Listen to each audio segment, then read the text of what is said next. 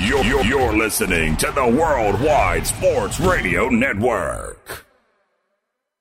You know what you are? You're a popcorn salesman. Worldwide Sports Radio presents the Home Stretch. All right, let's hit the field. With Tyler and friends.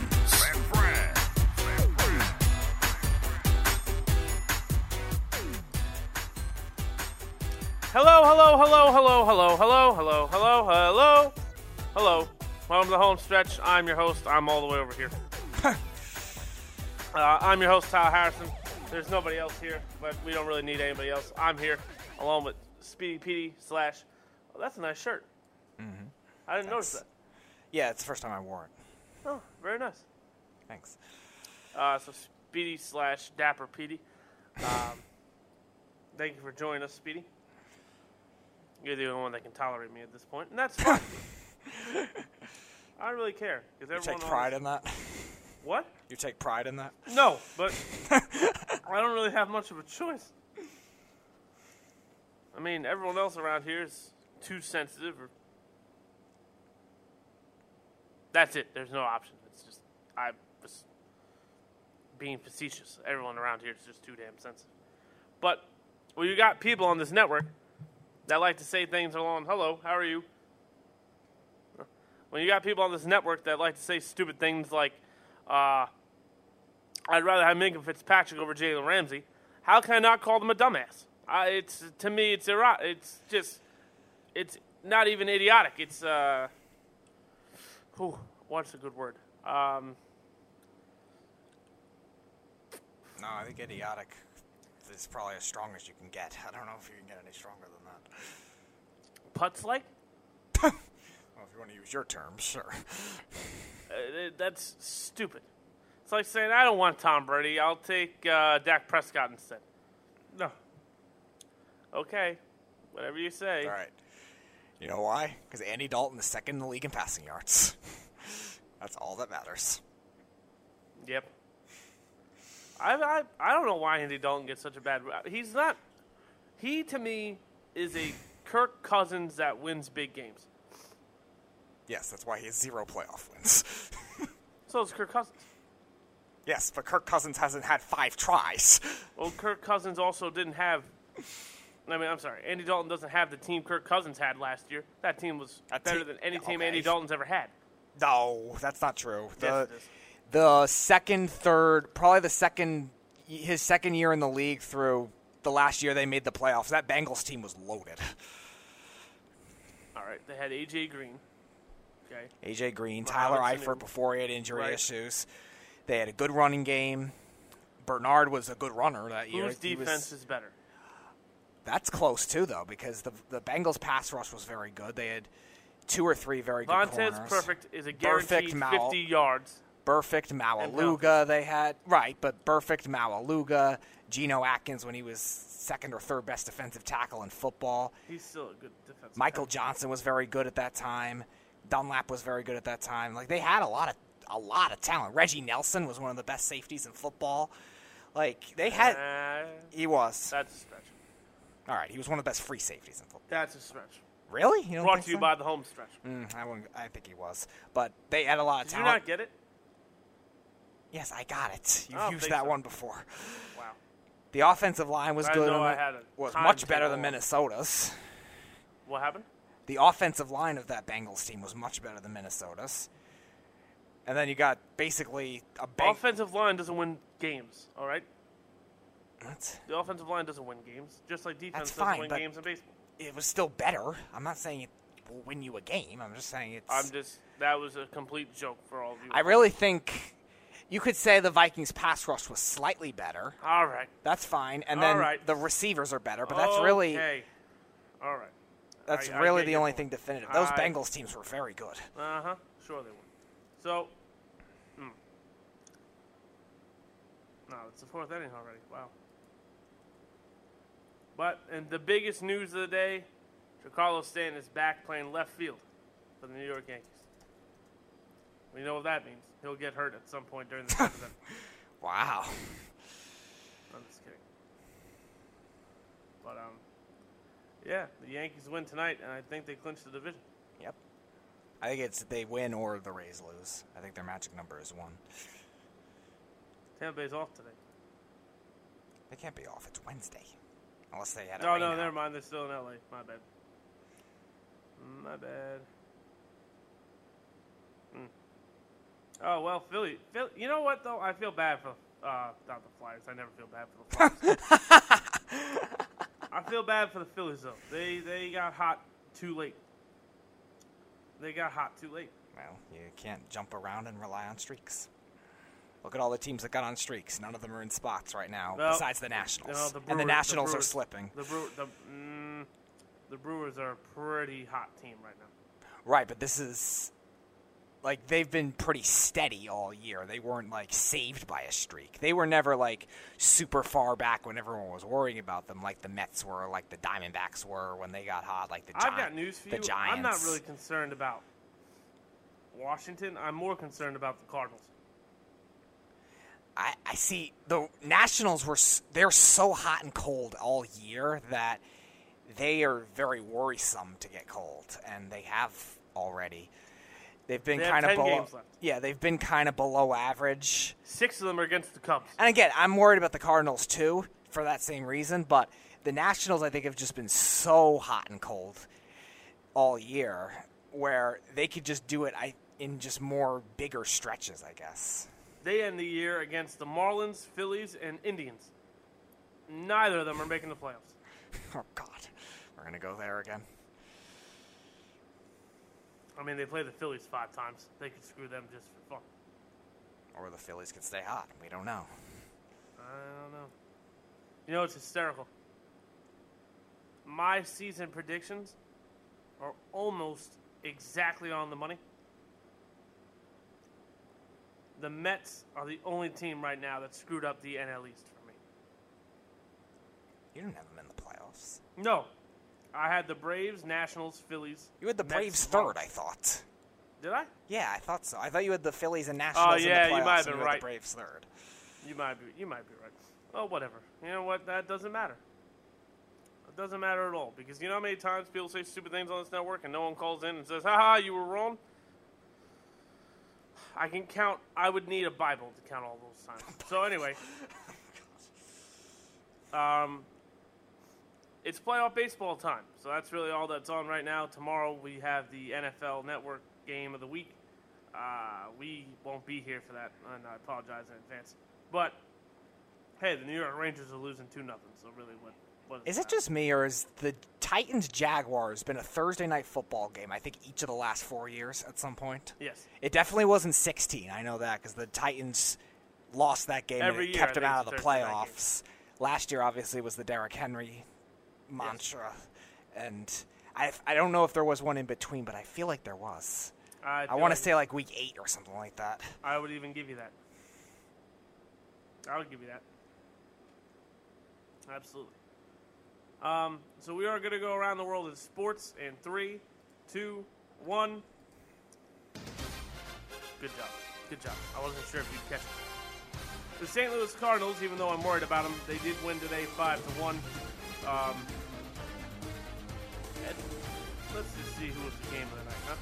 Let's just take a quick look at this Edmund guy real quick. Tommy Edman, star of the show.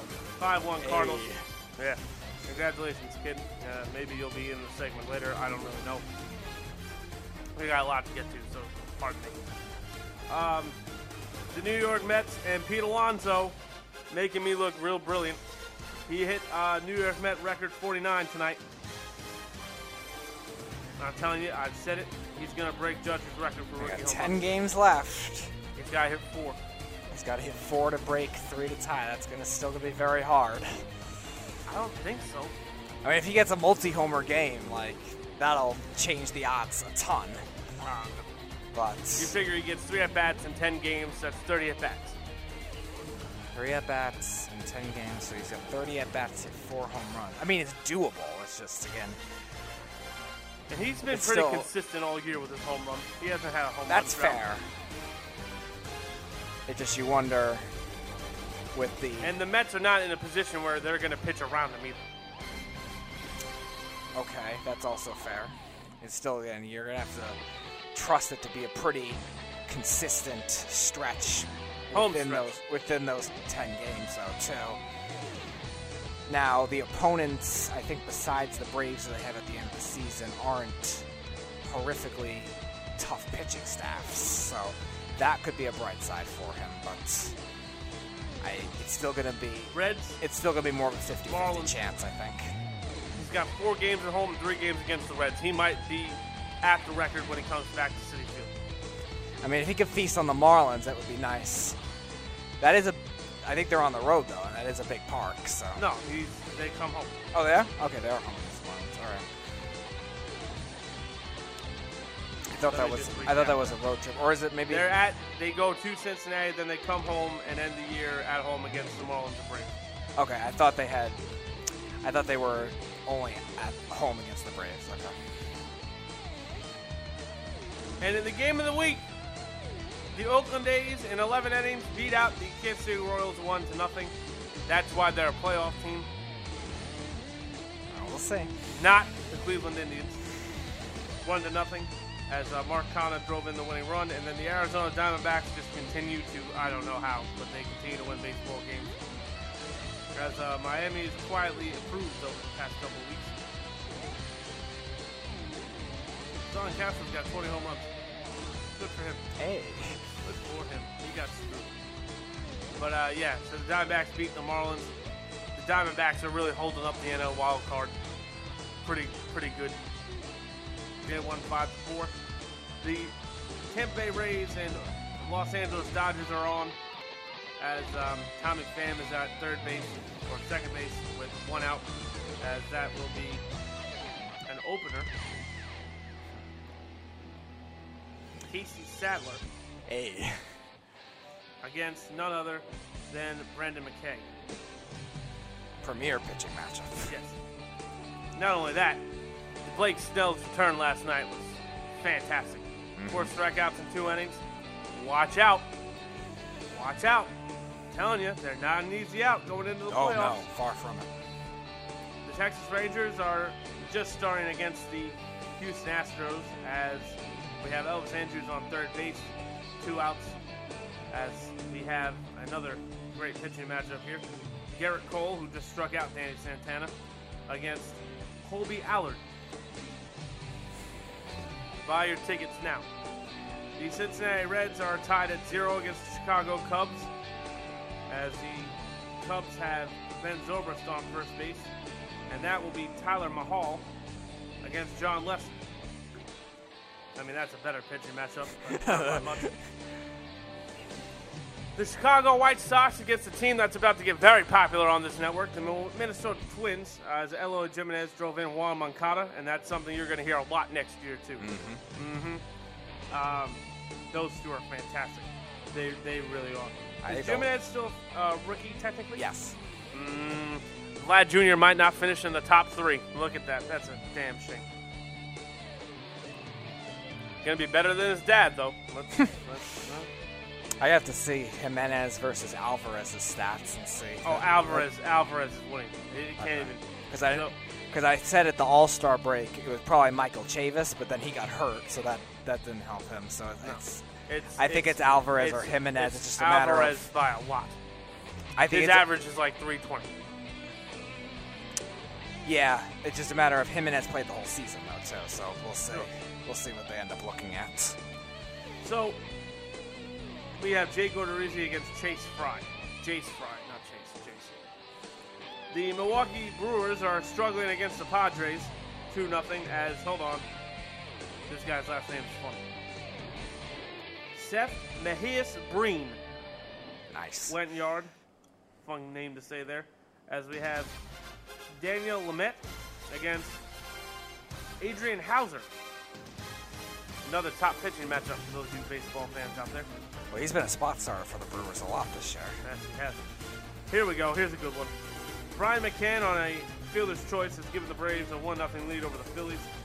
Zach Eflin, who I like, against Julio Teheran, who's not going to be a Brave after this season. So that's great. Let's go here. Maybe Mad Bum's on the mound. The I think San Francisco Giants are up 4-0 over the Boston Red Sox. let's see who's on the mound. I think for this Mad one. Bum is on the mound. Oh, it's Jeff Samardzija Oh, no, it's Samardzija. All right, then Mad Bum pitches tomorrow, then. against Bobby Pointer. But somebody opened, so let's see. Oh, Julius Shashin opened. Oh, I forgot he was there. Yeah, that's right. He's but it's 4-0 Giants. Stephen Vogt is still in baseball. He went yard. Stephen Vogt's actually played well for them. He has. Here we go. This one's can't miss. The Detroit Tigers with Spencer Turnbull are tied at 1 against the Cleveland Indians with Aaron Savale, who has been good out of the bullpen and now being used as a starter at times, too. Here we go. Game of the night. The Mariners and Pirates. Oh, yeah. Tommy Malone against none other than Dario Aguirre. Premier pitching matchup. And this game has a ton of major playoff implications with a premier pitching matchup. Yeah. And there's one more. The Baltimore Orioles are up 4-1 over the Toronto Blue Jays as Bo Bichette, the third and final finalist to me for Rookie of the Year, not Vlad Jr. He probably came up too late, though, Bichette. Not to win, not to finish third. We'll see. I don't know. I think that 3, 12, 11, and 20, or 22, 70, 15, 65. There's really not much of a difference. All right, we'll see. And Bo Bichette is a fantastic defender. Well, yeah, that was something that was very highly touted of him. That's why he was a top 10 prospect for quite a while. Oh, Craig Buckholz is still in baseball. Good for you. Against Dylan Bundy. That's a snooze fest. That's an absolute snooze fest. And last but not least, the New York Yankees and Domingo Germán had an opener today. Very strange. Aaron Boone at it again. Probably because Germán is on an innings limit, I would imagine. Oh, CC started. That's great. Oh, okay. And he looked awful again. So that's tied at 2. It was CC Sabathia against Dylan Peters. And the Yankees tied at 2. And the return of Giancarlo Stanton! He'll be hurt by the 7th inning, and then we'll never hear from him again. I'm just kidding. And that is Around the World of Sports, brought to you by the wonderful Ray's Cafe, 150 Motor Parkway, Hop Hog, New York. Again, great food, great atmosphere. You can listen to me talk about sports for the next 2 hours, and you have great food. We're closed. There's no food here, but you can come during the day. And if Mike Guido's here, bring a pillow. You can lay down on the table. Take a nap. That's what that means. Because him and Evan Mazza are the worst people in the world talking about football. It's absolutely atrocious. Well, at least 5-11. At least they didn't say Dak Prescott's going to win 3 Super Bowls. No, but he said last night was even dumber. Ezekiel Elliott's better than Saquon Barkley. Yeah, but I think that's a little closer of an argument that Dak it's Prescott's really, going to win actually, 3 Super I Bowls. don't think it is. I mean, Dak winning 3 Super Bowls is ludicrous too, but that's why he shouldn't be allowed. Hashtag ban the beef. The parody of the NFC just throws that all away. Hashtag ban the beef. Thank you, Jeff and Snugs, for including me in that. But FYI, there's no E. that. That. So what, Snugs? No. You said you always type hashtag ban the beef and add a silent E. There's no silent E. Well, It's just B-E-A-V. So the Rangers have scored against the Devils.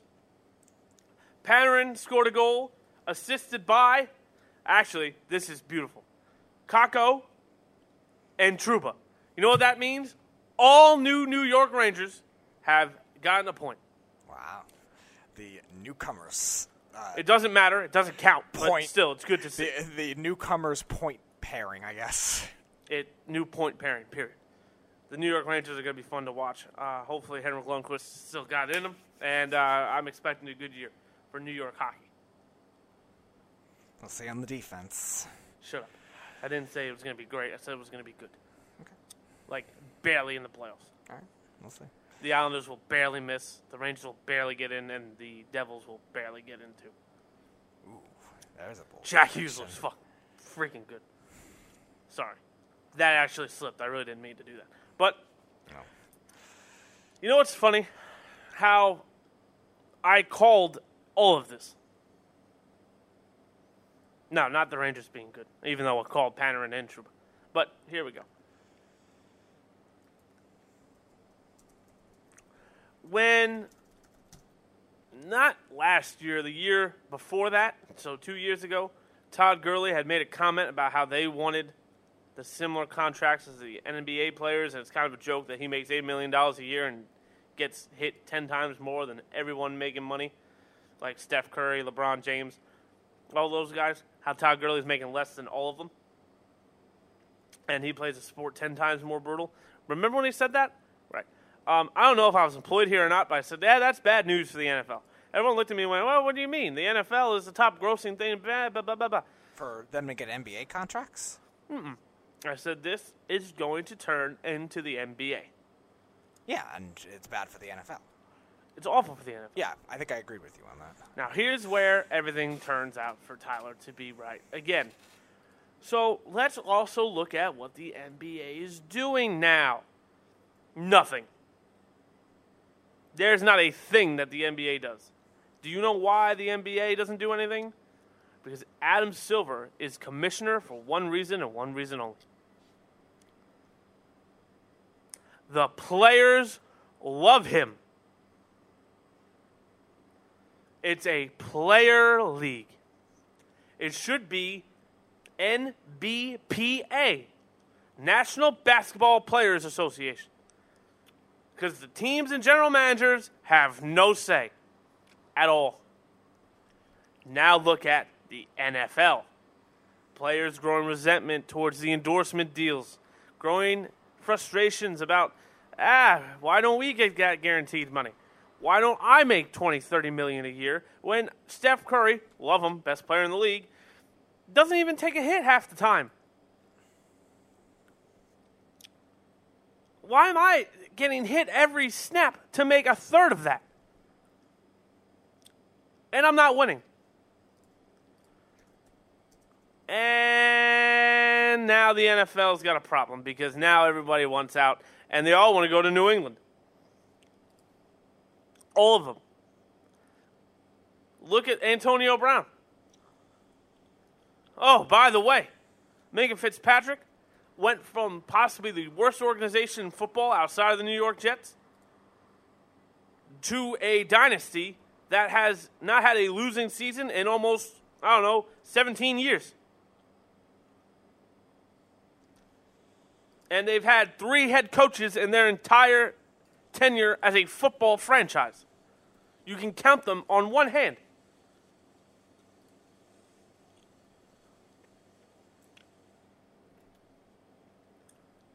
Tomlin, Cowher, and then, I'm drawing a blank on his name. Chuck Noll. And by the way, 2 out of the 3 are definitely Hall of Famers, and you can make the argument Tomlin will get in too. So Minka Fitzpatrick went from a dump to, I told you this yesterday, he probably got off the plane and kissed the ground he walked on. The Hines family are great owners. Great owners. No one has anything negative to say about the Steelers. I have Big Ben, but that's about it. I have the defense. Well, I meant as a franchise. Oh, okay. It's like going from, the Dallas Cowboys to the Patriots. It's night and day. Jerry Jones, loudmouth, can't stay out of the news. It's all about him. Robert Kraft, selfless, doesn't speak, wins Super Bowls every year. It really is a difference. I got one better. It's like going from the Atlanta Hawks to the San Antonio Spurs. Dysfunction, never competitive, get good, everything blows up, consistent, coach, Hall of Fame, guaranteed playoffs. How does this all relate, you say? Well, I'm glad you brought that up. Let's just go to the grocery store for just a second, shall we? You ever go to Stop and Shop and go, that's a little expensive, let's go to ShopRite instead? Then you go to ShopRite and realize, man, I'm getting a bigger bag for half the price over there. But then you go to BJ's and you realize they have a bigger bag. But you got to be a member. This is what the NFL is going to have now. The NFL are going to have players go, I want that contract, but I don't want it here. I want it over there. So I'm going to demand my trade over there. Jalen Ramsey's not leaving Jacksonville because he wants to leave the Jacksonville Jaguars. Jalen Ramsey's wanting out of Jacksonville because he wants to win football games. I don't trade him. I don't trade him at all. I say, what do you want for money? And leave me alone. I sign you long term and you're staying here. That's not the case anymore. This isn't Deion Sanders going from Atlanta to San Francisco to Dallas. That's not going to be how it works. It's not like the Falcons then were a bad team either. No, but San Francisco and Dallas were the dynasty of the 90s. That's fair. And then Charles Haley going, you know what? Yeah, I'm going to come too. Or, you know what? For example, let's take a look at the New England Patriots. When Vince Wilfork got traded, he cried immensely. Because he loved being a Patriot. Do your job. Gets paid. Loves Tom Terrific. It's absolutely fantastic. Why wouldn't you want to work with that? The Patriots are a dynasty. The Patriots are the NFL. There's nothing they don't do. They scout, they draft, they coach, they game plan, they perform. I know everyone last year, Tom Brady and Belichick hate each other. Oh, my God, it's the end of the era. Oh, my God. Bill Belichick and Tom Brady probably were sitting there going, not that they actually listened to any of this stupid nonsense, but they were probably just going, so on Sunday, we're going to throw the ball, 28 times? All right. So when I throw over 300 yards and win a Super Bowl this year, do you think people will leave us alone? Bill Belichick probably looked at him and said, no, probably not. And they probably laughed and chuckled and had this corny saying about how number 6 is better than 5 or whatever. But I got news for you. It probably was. And Tom Brady's probably going to say 7's better than 6. Do you know why? Because number 7 has more animosity than number 6 does. Number 6 had more animosity than 5. 5 had more animosity than 4. It's just, that's just how it is. You know what two sports you don't get this in? Baseball and hockey. You never see this. Ever. Hockey trades are rare, first of all. Very rare when you see a talent like Jalen Ramsey get traded. Most hockey players, Crosby, McDavid, Gretzky, they all stay in one spot. Well, Gretzky got traded, but that was even a shock at the time, too. Right. But not only that, Wayne Gretzky didn't want to be traded, and when he found out, he was stunned. Stunned. Yeah. And Mark Messier was shocked, too. Whoa, what? What are you doing? Why'd you do that? And the Oilers have been dysfunctional ever since. The curse of the GOAT. But here's the thing. Yep. Baseball, you see players get traded for 2 things. 1, money. And 2, baseball is a sport about kind of, once a player's contract is higher than what they're doing, they move on. Yeah, and it's also because it's a deep farm system. You can Right. stockpile prospects. Like, the fact that Ryan Braun still plays in Milwaukee is an absolute classy act by the Brewers. They don't need him. They don't need him there at all. They could have traded him for freaking a Rosenbag. They don't need Ryan Braun there. You know why they kept Ryan Braun? Because they wouldn't have gotten the value for him. Exactly. They traded Jesus Aguilar instead. You know why they traded Jesus Aguilar? A, he was playing bad. They didn't need him. Right. They had Moustakas playing well and Arcia playing well, and they had Shaw in AAA. You don't need him. You don't need him at all. And plus, never mind the bullpen. That bullpen's fantastic. But when you look at the NFL and the NBA, they are so player-driven, it's not even close. And again, this is where the Yankees come in, because the Yankees come in about everything. You know why players are staying homegrown? You know why Mike Trout signed a $13 million deal? Do you know why Nolan Arenado signed his contract extension? You know why Bryce Harper didn't make the money everyone thought he would, or Manny Machado? The Yankees didn't bite. The Yankees didn't move the market. There's no movement now. Yeah, but that's different from the NFL, though, because the NFL doesn't really have that I'm going to overspend kind of team like the Yankees used to be in the past. Hold that thought. We are going to return to the home stretch in about 5 seconds. I have to pee. So we're going to take a quick break, and when we come back, I'm going to rip Speedy a new one. Next on the home stretch. You're listening to the Worldwide Sports Radio Network. I manage a baseball team. Little League? Fantasy League. We are back with the home stretch on the Worldwide Sports Radio Network. Welcome back to the home stretch. I'm still your host, Tyler Harrison, and I feel a lot better now, along still with Speedy Petey. As we were saying, NFL and NBA, there's this blurred line. In the NFL, I've been saying this, the NFL is headed for a lockout. Because there's no way you want more games, more money, and at the same time have this growing notion of, well, we're not going to play preseason games, which is affecting the team. And now, to be honest, it looks like it's causing more injuries. So players are concerned about their career length. Teams are worried about this year and only this year. There's going to be a problem. There is. I really don't see how there's going to be a way around it. And that's why, for those of you who think that Dallas Cowboys won the Zeke deal, I think you got to screw loose. There's no way the Dallas Cowboys won the Zeke deal. Zeke got everything he wanted. Guaranteed money, long-term extension, doesn't have to worry about his long-term career. Zeke Elliott now just has to worry about week to week how he performs. Well, yeah, and I think Zeke initially wanted more, but realized he wasn't going to get it for that much more, but he still ended up getting paid like that high-paid running back, too. So, I mean, he got the biggest contract a running back's ever seen, so, yeah, he won. Yeah. It's not close. But that's where that'll go.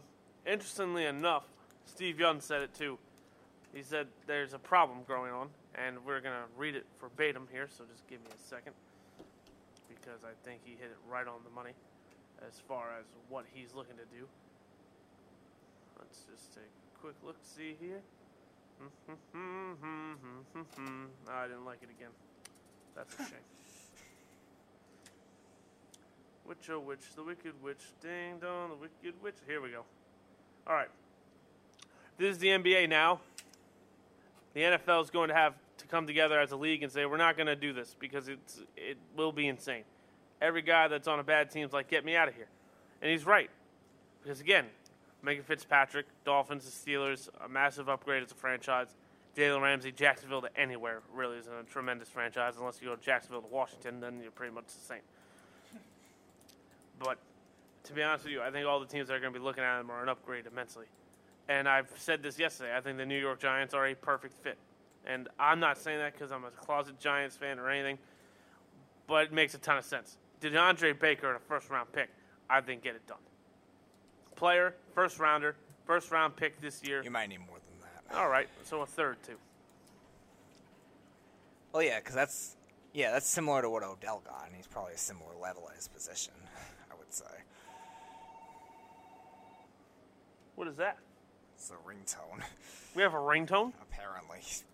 Somebody messed up this thing, I guess. I don't know. But we have Jeff. Hello, Jeff. Hello, Tyler. How are you, buddy? I couldn't be better if you were twins. Listen, you're talking about all these guys like leaving teams and stuff.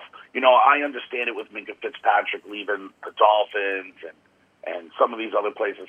Aren't you completely surprised no one has demanded a trade from the Jets yet? I mean, they are a dumpster fire. Hold on. They have an awful fan base.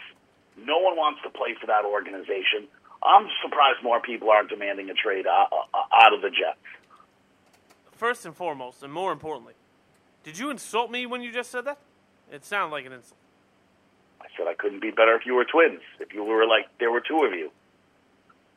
Oh, so you complimented me instead. Is this how this is going to go, Tyler? No, I'm curious because I really don't. I can't. Sometimes I don't know if you're insulting somebody or complimenting them because you're very dry when you speak. Let's stick to what we're talking about here. Okay. How has more people not tried to leave the Jets? They're a dumpster fire. They are a dumpster fire. But the Jets are paying people, though, too. Well, there's that, and then there's the fact that you're playing at the Mecca, and the Mecca's kind of, you're that close to New York. You've got benefits. I don't care what anyone says. Listen, it's yeah, not but a Mecca. Does that have it's as much not a leverage for football, though? I don't think it ever absolutely. has, really. Absolutely. Throughout the. Who do you think is going to have more endorsement deals, Daniel Jones or Baker Mayfield? Daniel Jones. Baker Mayfield so far, yeah. So far, long-term wise, it'll be Daniel Jones. Look at the other draft. You can't- Who's on you more can't say TV that. What deals? if- Eli Baker- Manning, What Philip if- Rivers, or Big Ben? Eli Manning. But Baker's also a more popular kind of player, though, too, where he's Yeah, going you to can't get say those. that. What if Daniel Jones flames out? And you can't call it the Mecca because you had already players like Anthony Barr who signed there, and then the next day said, "What am I thinking?" and went back to Minneapolis. Sure, absolutely. Mecca, But that happens- Mecca implies that people are like flocking there, that people want to play there. There's a bunch of people, like everyone in the NFL almost, that don't want to play there. The only people that wanted to play there were Le'Veon Bell because the Jets were the only franchise dumb enough to give him that contract. Maybe. I don't think that was a bad contract, though. Maybe. 13 a year. But here's the thing about the New York Jets. And this is, as a player, I think this does weigh on people's minds too. If I bring them anything, I'm a god here. If Baker Mayfield takes the Cleveland Browns to the playoffs, he's a god. Everyone's going to forget if he throws 50% or lower. Everyone's going to forget if he leads the league in interceptions. Baker Mayfield led us to the playoffs for the first time in 30 years. Baker Mayfield's going to be the king of Cleveland. That weighs on guys. Just like when people come to New York. There's a lot of reasons why star guys don't come to play for the Yankees. It's the opposite effect. That's the bar for the franchise in Cleveland, for sure. So they'll look at Baker favorably. You're right. But that's not the bar for the Jets. The bar for the Jets is winning a Super Bowl because that's expectations in New York, and they've made AFC championship games, and they've made the playoffs under, like, Mark Sanchez. So the playoffs isn't good enough for the Jets, and they're still a dumpster fire, and most of their fans are mouth-breathing idiots. We have a few here. They would be who I was referencing. I had a Jets fan tell me that the Jets were going to beat the Browns on Monday night. Well, that's and then called me in a panic after the game. I know exactly saying what you're talking about. They need an offensive line. They need a pass rusher. They need a quarterback. They don't need anything they on don't defense. need a quarterback. They don't need anything on Yeah, defense. they do. They could use an outside pass rusher. They have inside pass rushers that are very talented and young, but outside for right now a defense that's still a little more of a 3-4, they don't have it. Well, here's the thing. Leonard Williams has fooled everyone. Leonard Williams should have been traded for years, I've been saying. Why he's still a Jet, I don't know. You're not going to trade him on a low. It's not a low. That's what he is. Yeah, but they're going to look at you only had like 2 sacks this season. Yeah. 2 games, 2 sacks ain't bad. Leonard Williams. 2 games. No. No, 1 year he finished the year with 2 sacks. So like Leonard trading him on a Williams low is just Taco besides Charlton wearing green. No, he's a lot better than Taco Charlton is. Taco Charlton. But no, Jets actually onto something. Because Dallas swore he was going to be the next elite pass rusher. I mean, I liked him as a prospect, but Leonard Williams was one of the best ones in terms of all-around game. And he hasn't done much. And they haven't done much. Everyone's talking about trading him or just letting him go at the end of the year when his contract is up. And he hasn't so done he's much. Taco Charlton As a wearing pass rusher, he hasn't done much because he's been the only guy there for quite a while. Well, along the defensive line, what else are you supposed to be besides a pass rusher? Once the ball is as a snapped, what do you 3-4, think? right? But Back? a 3-4 end, it's a lot harder for you to get sacks. What were you waiting for Leonard Williams to lead the league in interceptions? No, I'm saying that because he's a 3-4 defensive end on a team that, besides his first year in the league, where they had Muhammad Wilkerson and they had Sheldon Richardson, they didn't really have anybody around him. Who looks great in Cleveland, by the way. So you're looking at him getting double-teamed a lot, and as a result, he hasn't gotten the statistical numbers when it comes to pass rushing. He's always been a good run stopper. Yeah, he's Taco Charlton wearing green. That's never been an issue. No, but Taco Charlton hasn't done it as a run stopper either. He's not even – he's a platoon guy for them, for Dallas. That's what he was. He never really got into the mold. Leonard Williams was still on the field the whole time and was playing 90-95% of defensive snaps. And he was still a good run stopper. Maybe that's why the Jets think maybe they should get someone else to play that position for 99% of the snaps. The Jets had nobody else next to him, so he was constantly getting double-teamed, and as a result, he got Henry Anderson is not a bad pass rusher. He had one good year. He's not a great pass rusher. Regardless, the point and as a result, Quentin Williams plays. Well, yeah, okay, fine, but we don't know that yet. In that stretch of time where he was struggling, 16-17 season kind of, you're not going to trade him on a low like that when he has so much talent. I'm just waiting for Fireman Ed to quit again. Huh. Jeez. He might. The Giants need a fireman. He might. He should. Well. So, Jeff, being that you're a Patriots fan and I see all the Patriot noise going on about Jalen, what are the chances Jalen Ramsey ends up in New England besides slim and none? 0 chance. 0% chance. The Patriots are not giving up a first-round draft. First of all, I don't know if you know this right now, but if you go and look at statistical performances, the Patriots have 2 cornerbacks on their team right now performing in the 90th percentile, which means they have 2 cornerbacks, the 2 of the top 3 cornerbacks in all of the NFL right now. Yes. They don't need another cornerback. Who's the second one, McCourty or Jones? Jonathan Jones. I said Jonathan Jones was going to be good. Yeah, and Jonathan Jones. Jackson. Wait till J.C. Jackson plays. And no, well, the other one's obviously Stephon Gilmore. Well, no, that's why I didn't even mention him.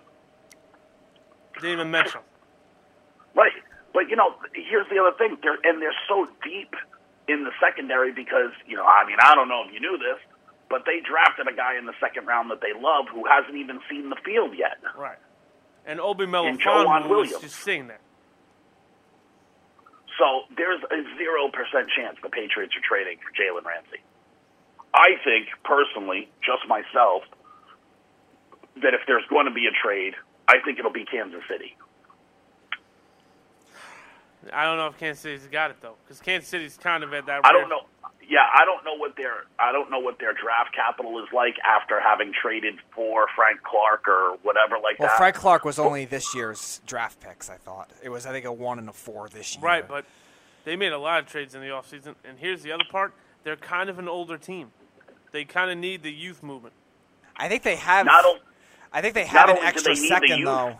From the D Ford trade, though, I believe this year they have a second. Right, but not only do they need the youth, they're very thin in the secondary, and if they expect to, and listen, they're a team that expects to compete with the Patriots. They're I think, what people would consider right now the second best team in the AFC. I would disagree, right? But go ahead. Would you be so? I don't want to be presumptive in thinking the Patriots are the best team. So No. The New England Patriots are the best team in football. But neither here nor there. I think the Ravens are the second best team in the AFC, but that's fine. Right, but I mean, with Mahomes at quarterback, I think people would have more confidence in saying that the Chiefs will probably be better than the Ravens, or But regardless, the Kansas City Chiefs, they were a coin flip away essentially from playing for a Super Bowl last year. Sure.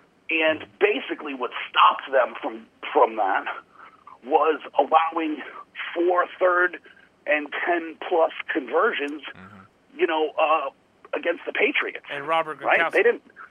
They didn't have a cornerback that was worth a damn that gave up all of those things. So for me, Kansas City would make the most sense. They need help there, and if they're going to slow down the Patriots' offense, that's what they're going to need. But here's the thing, and this is the reason why if I'm Kansas City, I wouldn't do that. Obviously, the more talent you have on the second side of the ball, it's going to help you stop Tom Brady. I don't think there's a single cornerback in the league that's going to slow down Tom Brady as a whole. It might just fluster him to the point where he gets hit a little bit more. I don't think one cornerback's going to do it. I think you're going to need an arsenal of them. Well, but again, that shifts Kendall Fuller into the 2, where he's going to be a little more comfortable. That'll shift Bashaud Breeland into the slot, maybe where he's a little more comfortable and not have to take on these number 1 receivers all the time. That'll allow Right, that kind of if thing there's to happen where they're not having Kendall Fuller or Bashaud Breeland guard Antonio Brown. They can have Right, but Jalen if Ramsey at what we think is the best corner in football guard Antonio Brown. But he's not the best corner in football. That's okay. Stephon Gilmore was the best cornerback. Listen, people are saying Jalen Ramsey's the best cornerback in football based off of what he did his rookie year. In the last season and so far into this season, he's not even close. So people need to drop that misnomer and start giving Stephon Gilmore some credit. We get that, but let's just take a look at the talent for a second. If Jalen Ramsey and Stephon Gilmore swap places, do you think that the numbers would drop off? No. I think Stephon Gilmore was a tremendous cornerback while he was in Buffalo. Absolutely. And the problem He was a good corner in Buffalo. He was never at this level. But here's where I see the problem is, and I had said this to someone else as well. People expect draft picks to come into the league. People's expectations of draft picks are so ridiculous. They come into the league and they want them to be the best player. If they were a high draft pick, they wanted to be the best player. Right, but Jalen Ramsey was that for his entire career. Stephon Gilmore kind of took a while. Right, but it doesn't mean that he still isn't young, and you can still get better and better and better. I think what the Bills gave up on him, he was still tremendous in Buffalo, and I think his talent has kept. He's been progressively getting better and better every year. Sure. No, absolutely. Stephon Gilmore to me would be too. When I take a look at raw talent, though, Jalen Ramsey's the best cornerback in football. If Jalen Ramsey got Bill Belichick as a coach, you wouldn't throw the ball on his side of the field, period. And I think Bill Belichick, it's fair to say Bill Belichick has had a positive influence on Gilmore's career. Well, yeah, probably. I mean, look at what happened with Malcolm Butler. Everyone thought Malcolm Butler was some sort of elite cornerback, and now he's gone to another team, and what is he? Trash. Yeah, he had a really bad year last year. He was statistically the worst cornerback in football last year. He's looked okay so far through 2 games. Yeah, he's played fine this year. But again, he's still not what he was, obviously, with the Patriots. Right, but off of a full season, after he got that contract, he was the worst cornerback in football last year. Absolutely. And I get that. So, leaving the Patriots hurts. Right, but the Patriots, but here's the other problem, right? And this is like a thing as well. Once you trade for Jalen Ramsey, you got to pay him. Yes, and that's why I think their value is going to be diminished. Right, but I don't see the Patriots paying another cornerback because they had already given Stephon Gilmore a pretty healthy chunk of money. I think at the time when they signed him, he is the highest paid corner. He still is, yeah. He's still they're not going to trade for another guy to make him have 2 of the highest paid corners in football. That's not going to happen. No, I don't think so either. I really just wanted to make the joke because I see it all over Facebook about how the Patriots got him. Oh yeah, everyone thinks of the Patriots as the Steinbrenner Yankees. They're just going to get everybody. I mean, they're not wrong. Right, but here's the difference though. Look at the players the Patriots do it with. Right? They have basically a reclamation project going on at linebacker, and he's been one of the best linebackers in football so far, and they're only paying Jamie Collins $1.8 million this year. And I think your best linebacker was the kid that no one really realized I think was going to win Defensive Rookie of the Year last year. Oh, Bentley. Jaquan Bentley is a stud. Yeah. Yeah, no, he's terrific, but, I mean, listen, Jamie Collins making $1.8 million at linebacker had 2 interceptions and a touchdown last week. Right.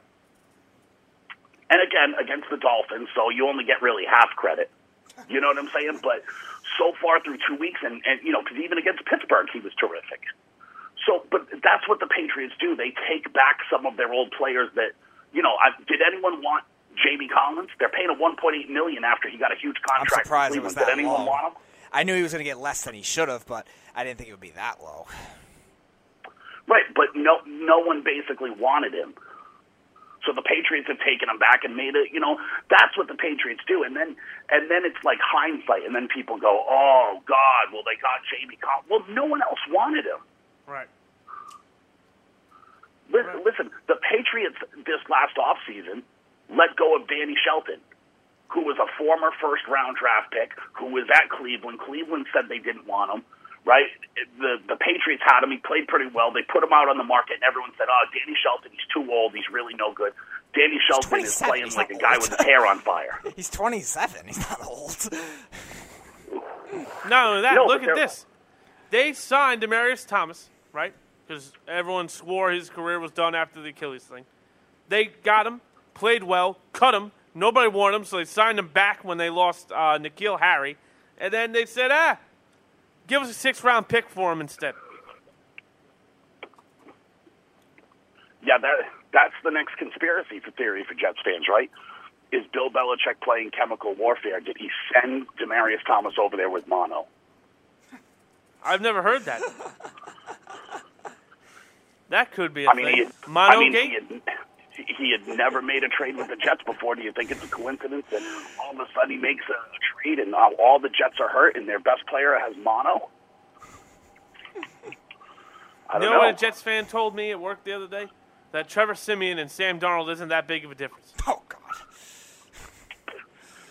I mean, I think you saw the difference. All of Trevor Siemian's passes that he completed while he was in the game were all behind the line of scrimmage. I think he had -1 yards passing. Yeah, he's terrible. I at least would have confidence in Luke Falk coming from Washington State, who's a guy that threw the ball around. Luke Falk is definitely a better quarterback than Trevor Siemian. Right. I think Jet fans would have had a conniption, though, if he didn't see snaps. But I think that would be the play. Like, I think if there's a team out there that would be interested in Jalen Ramsey, I think it should be Kansas City. I mean, I agree with that. I also would think a young rebuilding team like the Giants should probably take a look at him, just because of the fact that won't work. Why not? That won't work. Why not? Because Jalen Ramsey is a crier and a whiner on a bad team, and he won't put up with it, right?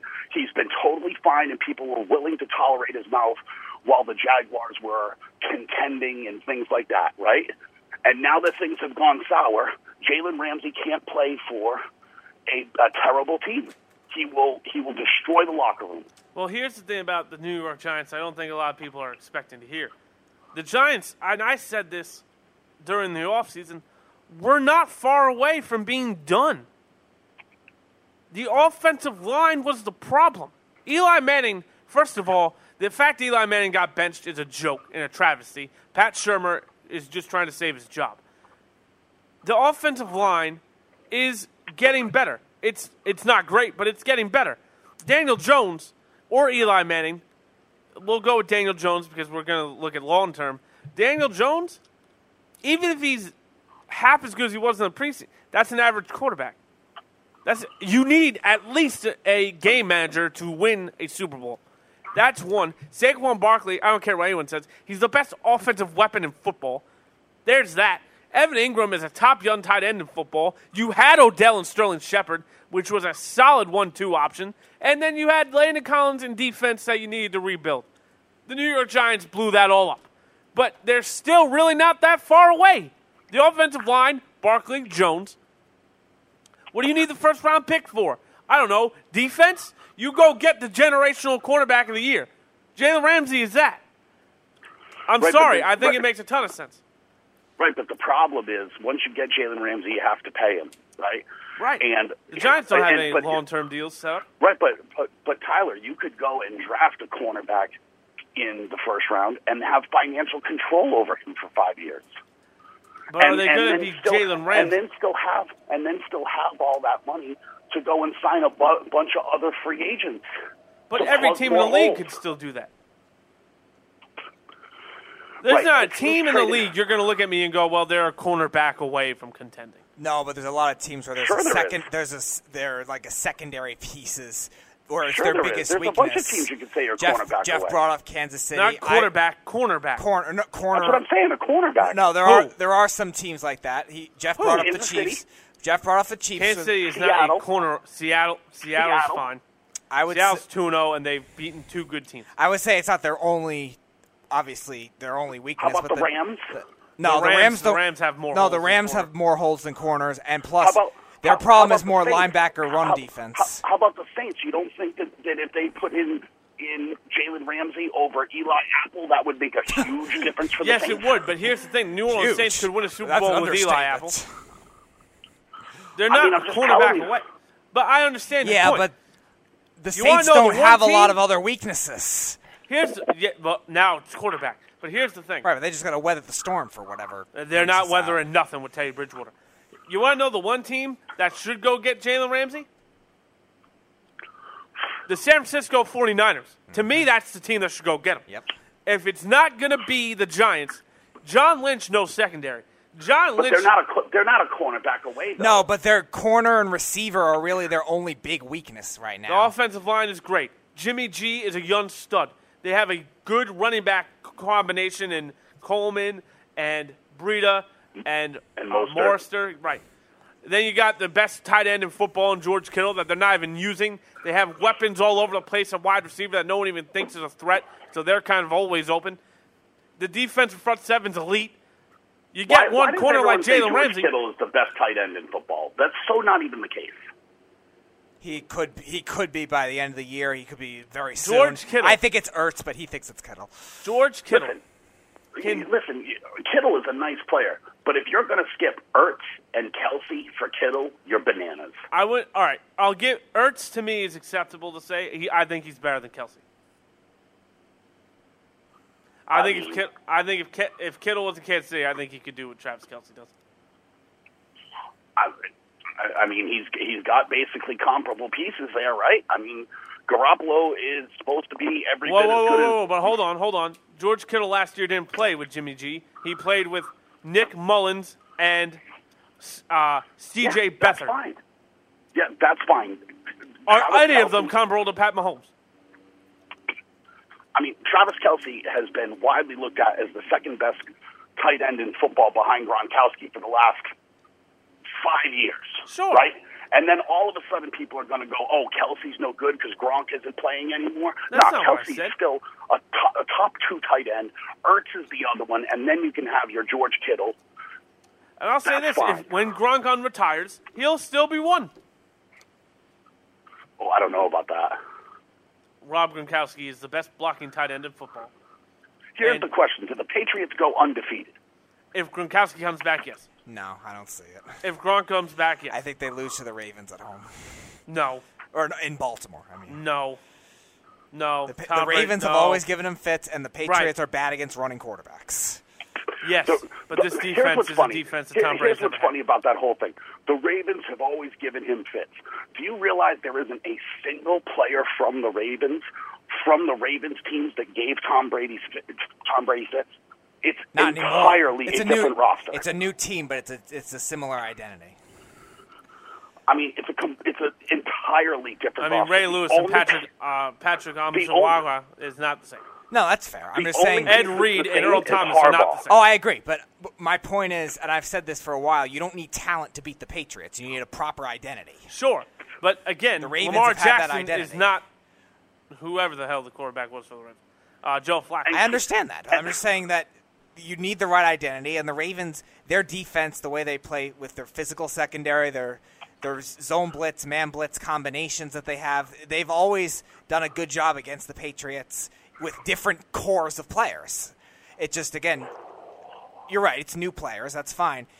You just need the identity, and against other teams, not just the Ravens, against other teams, the Patriots have always had trouble with running quarterbacks. I mean, to some extent that could be true, but if the Ravens have always given them fits, how have they given them fits before without a running quarterback? Joe Flacco is the furthest thing from a running quarterback. No, I understand that. I'm just saying I'm looking at other teams. Deshaun Watson has always played well against the Patriots. Cam Newton has always played well against the Patriots. Here's the Russell other piece Wilson that you're played not well. taking into account.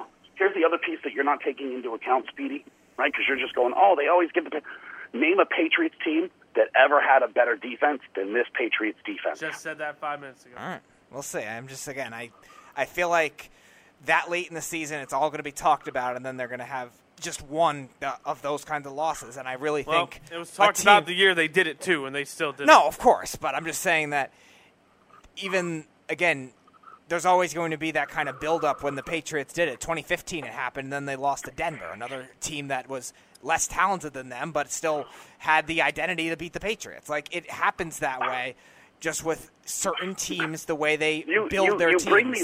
You bring these things up about identity, but you know why the Patriots lost that year? Was because it was Gronkowski and Gerard Mayo and like 4 other players for the Patriots were hurt.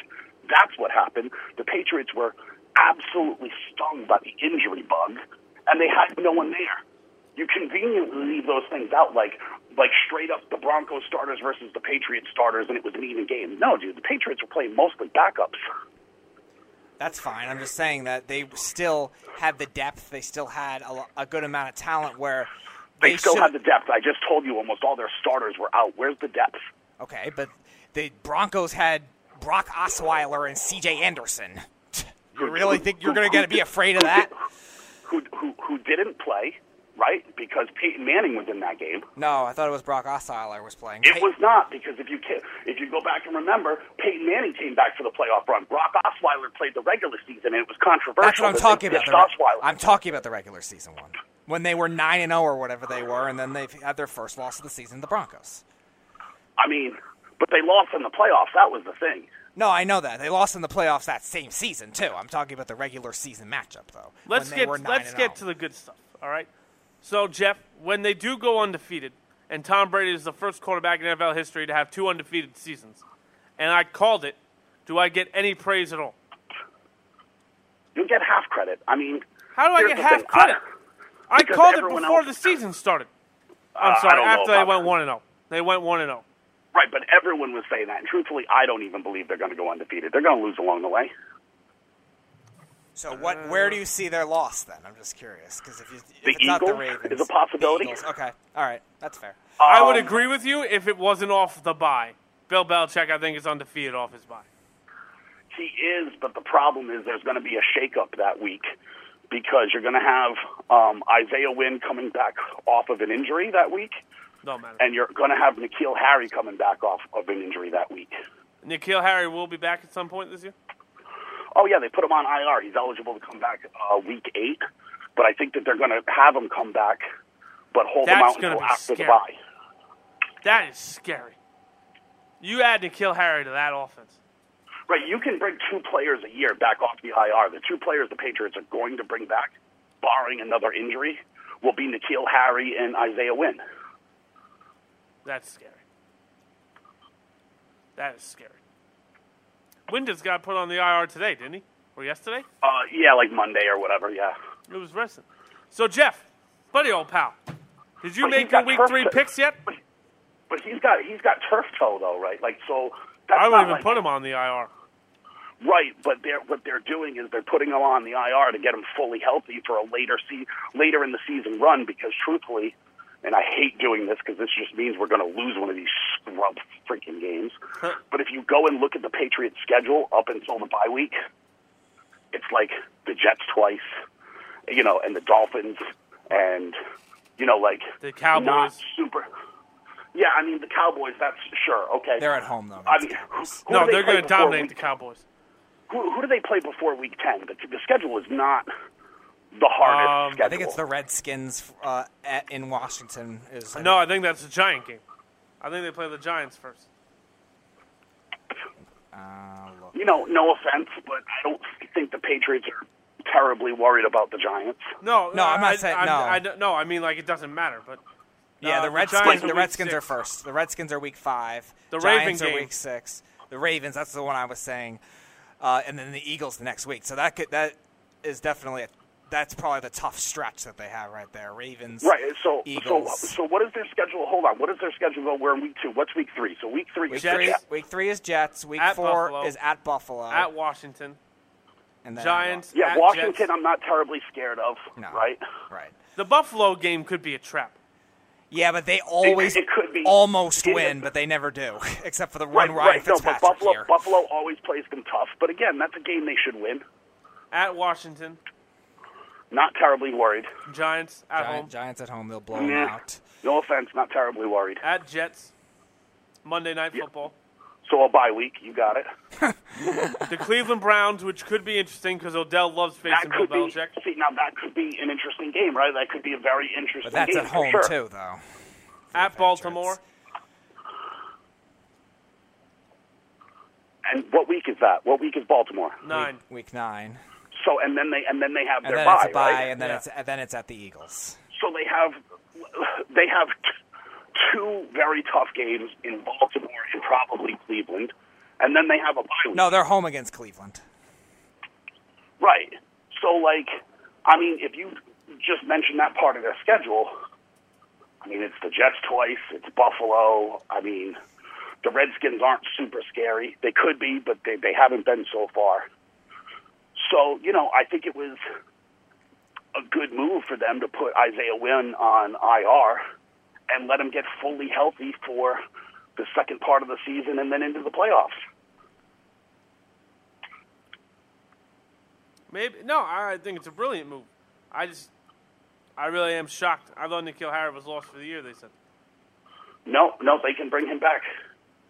Oh, well, that's good. The guy I think is going to, and even if they don't bring him back, there's a different receiver that they have that they could bring back. They get to bring 2 players back from IR. So you and think it's not they'd like bring the other back... receiver, and it's not like the other receiver they have is a slouch either that they could bring back. Slater? No, Slater. Cameron Meredith. I don't know about that. I saw him play in New Orleans, my friend. I think you're better with N'Keal Harry. Buddy, you don't think, first of all, yeah, I mean, sure, I'd like to have N'Keal Harry too, but if you don't think Cameron Meredith as like a backup to Edelman, kind of like playing the Amendola role as like a second slot guy could be stupid scary, you're crazy. No, I understand that, but I'd rather have the young kid do it as opposed to a guy that probably won't be a Patriot after the season. No, I understand that, but... By the way, you know, I think the X factor in New England's a guy that no one gives any credit to. Tom Brady's like 25 and 25 with 4 touchdowns to Philip Dorsett. Yeah, Philip Dorsett's killing it. I mean, I don't know what happened to him, but that's why Indianapolis is Indianapolis. They let that kid go for nothing. I mean, were people saying that through 2 seasons, though? Because when they traded for him 2 seasons ago, he didn't do much, and he was kind of absentee last year as well. I don't think people were saying that the last 2 seasons. Well, no, but if you look at Tom Brady's stats to him, you'd go, maybe we were wrong. Yeah, I've seen it. It's like 20 for 25 for, a bunch of 100 yards. And yeah, he hasn't not caught a single pass. If Tom Brady throws it to him, he's caught it. Yeah. No, he's been good, but, again, I think that's more of a product of, people worry about Josh Gordon and people worry about Edelman. And, sure. There's just always going to be a forgotten guy. Sure, just like Chris Hogan when Chris Hogan was there. I get it. Right. I completely understand. Speaking of picks, Jeff, have you made your Week 3 picks yet? I have not. Would you like to start right now? Sure, let's do this. Are you positive? What did I do last week, Speedy? You were 9-7 last week. That's right. That's a beastly 9-7 after picking a bunch of crappy upsets. Well, it's all right. I did call Detroit, though, Speedy, didn't I? You did call Detroit. I wanted to pick Detroit so bad. I really did. You did call Detroit, and I enjoyed every minute of it because I always like to make fun of the Chargers. But you hate Detroit. I do. And honestly, I had picked Arizona over Baltimore, too, and they almost pulled that one off as well. Yeah, they did better offensively than I would have thought. 349 yards almost for Kyler doesn't Murray. Count. No, I understand almost doesn't count, but they really almost did it. The Jets almost went to 2 Super Bowls. It doesn't count.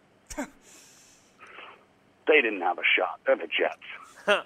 Speaking of the Jets, are we going to have fun picking this game? Let's take a look, see here. Never mind. It's against New England. Never mind. All right, anyway. Speedy, whenever you'd be so kind as to cue up the football music so me and Jeff and you can make our picks. There you go. Ladies and gentlemen, we're going to start with Thursday night's delight. Tomorrow night, the Tennessee Titans go into Jacksonville. The 1-1 Titans take on the 0-2 Jaguars. Jalen Ramsey will be playing. Jeff, who you got? I'm picking the upset here. I'm taking the Jaguars. Attaboy. I'm taking the Jaguars. I don't believe in Tennessee. I think Jacksonville's defense can still be pretty stout. I know there's, trouble going on there. I think Gardner Minshew will figure it out, and I don't trust Marcus Mariota. Give me the Jaguars. I would have taken the Jaguars if it wasn't prime time, but I just want to see what Gardner Minshew is in prime time. It could be tough on a kid right away, a 6th-round pick like that. Obviously, it's an unknown, but I'm going to take the Titans in a close one just because of that. It's going to be low scoring either way. Both these defenses are great. Both these offenses are meh. But I'll take the Titans because I think the Jaguars will stall out and have to settle for field goals a lot. 17-16 Tennessee. So on the tiebreaker, and I'm going to agree with Jeff, I think the Jaguars don't go 0-3. I'm sorry. It has nothing to do with my bet. When you look at this defense is playing at such a high level. And, again, I've said this all year. The Titans have lost so many games they should win. They should have won that game last week by 20. They lost. Jacoby Brissett and Gardner Minshew, I don't think is that much of a difference. And Jacksonville's at home. And the defense is going to rally around Jalen Ramsey. I think there's going to be a shutout. I'll say 13-0 Jaguars. So that means we're going to Sunday night football. Well, not Sunday night, but Sunday football. We're going to start, Jeff, with a team that you've got some interest in. Are the Buffalo Bills going to go 3-0 against the 0-2 Cincinnati Bengals? They are. Wow. Yeah, they are, man. Buffalo is a tough team, actually. They're a pretty good team. So I'm going to take Buffalo over a team that struggled to find offense in Cincinnati. You know, Joe Mixon is having a rough go of it. He's had some injuries, so I'm going to take Buffalo and Steve the Pirate over the Bengals. Steve the Pirate. I'm actually going to take the upset here. I'll take the Bengals. I don't think the Bengals have played that bad so far. They hung around in Seattle. They did struggle against the Niners in that second half, but their defense was just getting constantly worn out. Buffalo's offensive line, I'm still not overly impressed with them, and the Bengals do have a good pass rush.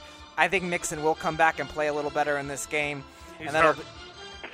No, I know that, but I think he will play, and I do think he'll play better than he did last week where he only got like 6 yards on whatever carries he was limited on. And Buffalo's run defense is not as good as the Niners. So I'm going to take the Bengals in a close one here. I think their defense plays well like they did against the Seahawks. 20-17 Cincinnati in the upset. Time for me to shock some people. So I was very hard on Josh Allen coming out of the draft, but I love what Josh Allen said after going 2-0 at MetLife. We're the only team in New York. He's right. They're the only team in New York. They are actually New York's football team. And I'm sorry, that defense has been a quiet elite defense now for I'd say about 2 or 3 years. I think Buffalo wins the football game. And I think this game is going to be a little bit of an offensive burst for them. I wouldn't be surprised if Frank Gore rushes for 100 yards. I really wouldn't be. I'm going to take Buffalo. Running back. Well, Frank Gore is still going to get touches. I would say Buffalo 21, Cincinnati 13. That takes us to Dallas and Miami. Jeff, I'm not going to waste time on this. Who you got? Yes, Dallas pass. Yeah, Dallas big in this one. Miami's tanking 27-3 Dolphins. I really think or Cowboys, my bad. I really think Miami's going to win this football game. There's something in my soul that says it. But just because this is a standings thing and I need the picks to work, I'm taking Dallas as well. But, ladies and gentlemen, I want you to think about this logically. The Dallas Cowboys lose every big game they ever had. Do not be surprised if Miami... It's not a big game, though. No, it's not. But Miami might go in there and just say, you know what? They're not. They're going to punch the cow. Don't be surprised. So you think the Dolphins are going to cover the spread? The 21 spread? They'll cover the spread. Ooh, interesting. They'll definitely cover the spread. Interesting. All Dallas will win on a walk-off field goal by Brett Maher.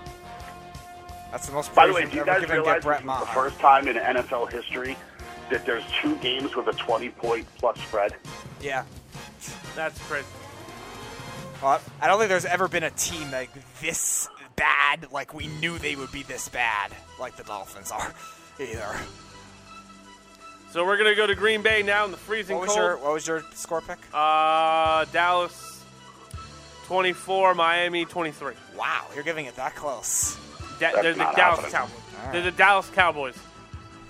Interesting. It's about theatrics. It's not about winning. I'm surprised the Dolphins got to 23 points. Josh Rosen. It might take them 5 games to get to 23 Josh points. Rosen.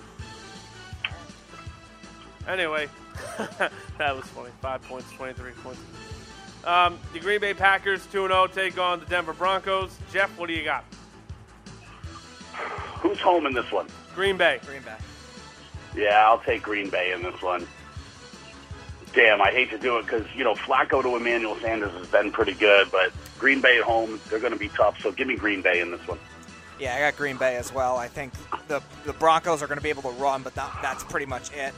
The Packers' secondary has played very well. That outside pass rush has played very well. And Denver's without Juwan James. Garrett Bowles has the most penalties in football. And, That's going to be tough against an outside rushing team that's done well. The defense for the Broncos will keep them in it, but I really can't see them holding the whole game. I think they're just going to be tired and on the field a ton, and that's not a place you want to be able to do it in Green Bay in that weather. I'm going to take the Packers 23-10.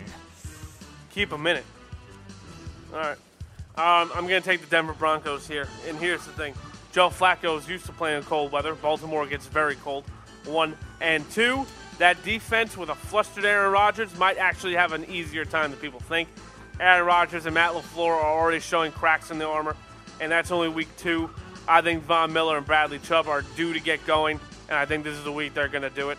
Chris Harris looks phenomenal still. I'll say Denver 17, Green Bay 13, 14. The weakness in the Packers line, though, is more inside, though, not really outside. What? The Packers' offensive line, their weakness is more inside, though. Bradley Chubb and Von Miller will get going. Right. They're too dynamic not to.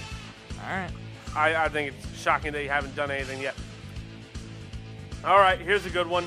Matt Ryan takes the team of 1-1 proportions to Indianapolis to take on Jacoby Brissett. Jeff, what do you got? Oh, gosh. They're in Indianapolis? Yes. Yep. Oh, gosh. Oh, I just can't pick against the Falcons, I guess. They looked pretty good the other night. I want to pick the Colts at home, but give me the Falcons in this one. I think too much Matt Ryan and too much Julio Jones.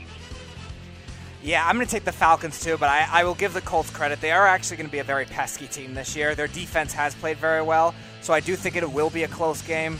I actually think there'll be more running in this game from Devontae Freeman, and I think you're going to see them try to take away Julio Jones. Because the Colts last year, when they were playing defense, they were a lot like the Patriots. They tried to take away the number 1 receiver. So I think Julio Jones is a little down, but I think the other guys step it up just enough. And I think the defense will be able to hold in the field goals. But I think the Falcons' defense still played very well last week. So I think the Colts are pesky, but I'm going to take Atlanta 23-21. I think this is the week you find out what the Indianapolis Colts and Atlanta Falcons are. Atlanta was awful week 1. There were glimpses of them being awful last week against the Eagles.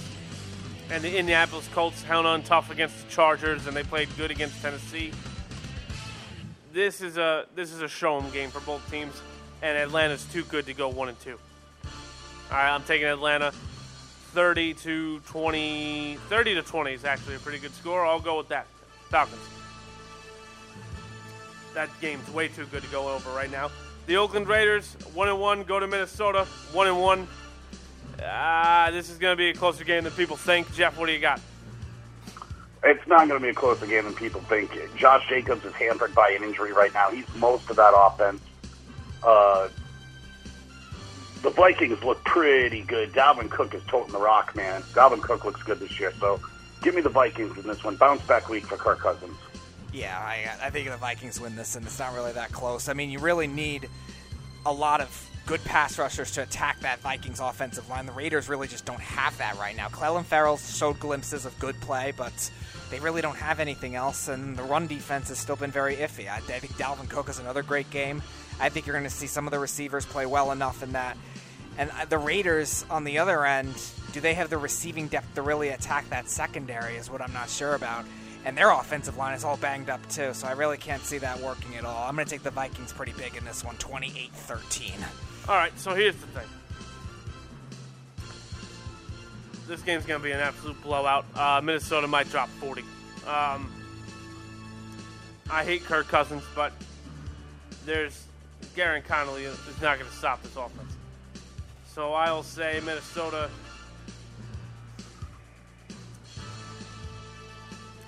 34-14 Vikings. You wanted to pick a closer game. We all know it. Well, I did, but this game's not going to be close. All right, Jeff. Gloat, Patriots, Jets. Yeah, it's not close. Patriots pass. Yep, not close. Patriots defense amazing. Jets with a third-string quarterback. 34-9 Patriots. You're giving the Jets 9 points? Short fields, garbage time, yeah. I think you're going to see a similar blowout to Miami. I would say 38-0. All right, here's a good game. Detroit, You're going to hurt the Jets feelings fans. Well, yeah, well, that's all right.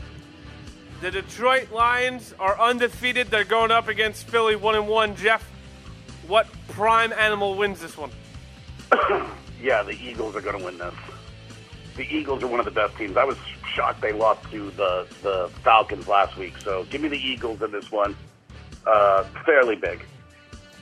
I'm going to take the Eagles, too, but I actually think it'll be closer than people think. I think the Lions have some good matchup advantages. I like their receivers against an Eagles secondary that is not very good and is on the smaller side when it comes to their corners. I think Kenny Golladay is a big day in this one. The question is, again, will they be able to protect Stafford? And their line is not bad. They actually played very well last week against the Chargers with a backup tackle. They didn't allow a single sack to either Ingram or Bosa. So that gives them a little optimism, but it's still going to be very hard for them to stop all that depth. So I'm going to take the Eagles in a tight one. I think their offense just has too much at this point, and Zach Ertz bounces back as does the running game. 27-21 Eagles. I think it'll be closer than people think. I want to take Detroit really bad. I could see it. This would not be an unrealistic one. But again, we're in standings.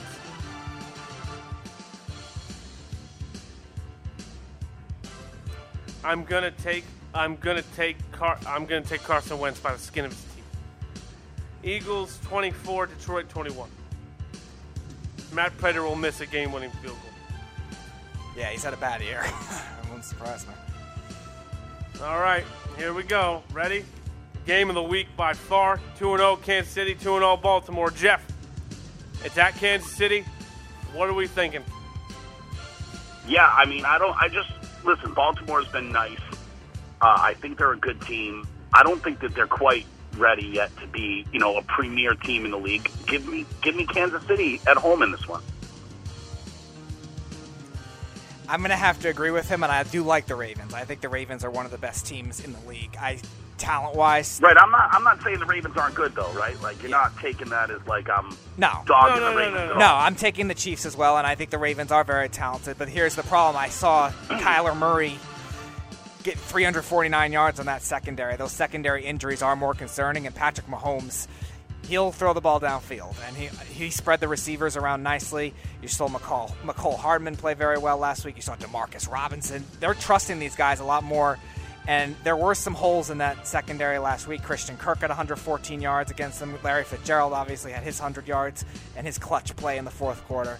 So I think they're just going to be getting just enough of the big plays. They're not going to be able to run because nobody can run on them, but the Chiefs are not a running team. So I think they'll get the big plays. And their defense, I think, will be bend, don't break. Lamar Jackson gets a lot of rushing yards. I think Mark Ingram plays well, or whoever the running back is. But they'll be settling for field goals a lot. But no, the Ravens rotate their backfield a lot. So I'm going to take the Chiefs in a close one, 28-23. Give me the upset. I'm taking the Baltimore Ravens. Defense travels, and I'm sorry, the defenses are not even close in this football game. And here's the other thing. This is where you're going to miss Tyreek Hill. I'm sorry. The Baltimore Ravens secondary is a lot better than the who did just play last week? The Chiefs? Yeah. Just played the Raiders. Yeah, that's not even close. And outside of that second quarter, Patrick Mahomes didn't impress me that much. So here's the thing. I am going to take the Ravens. Lamar Jackson might not play well this week. This might be the week where Lamar Jackson kind of comes back down to earth so much.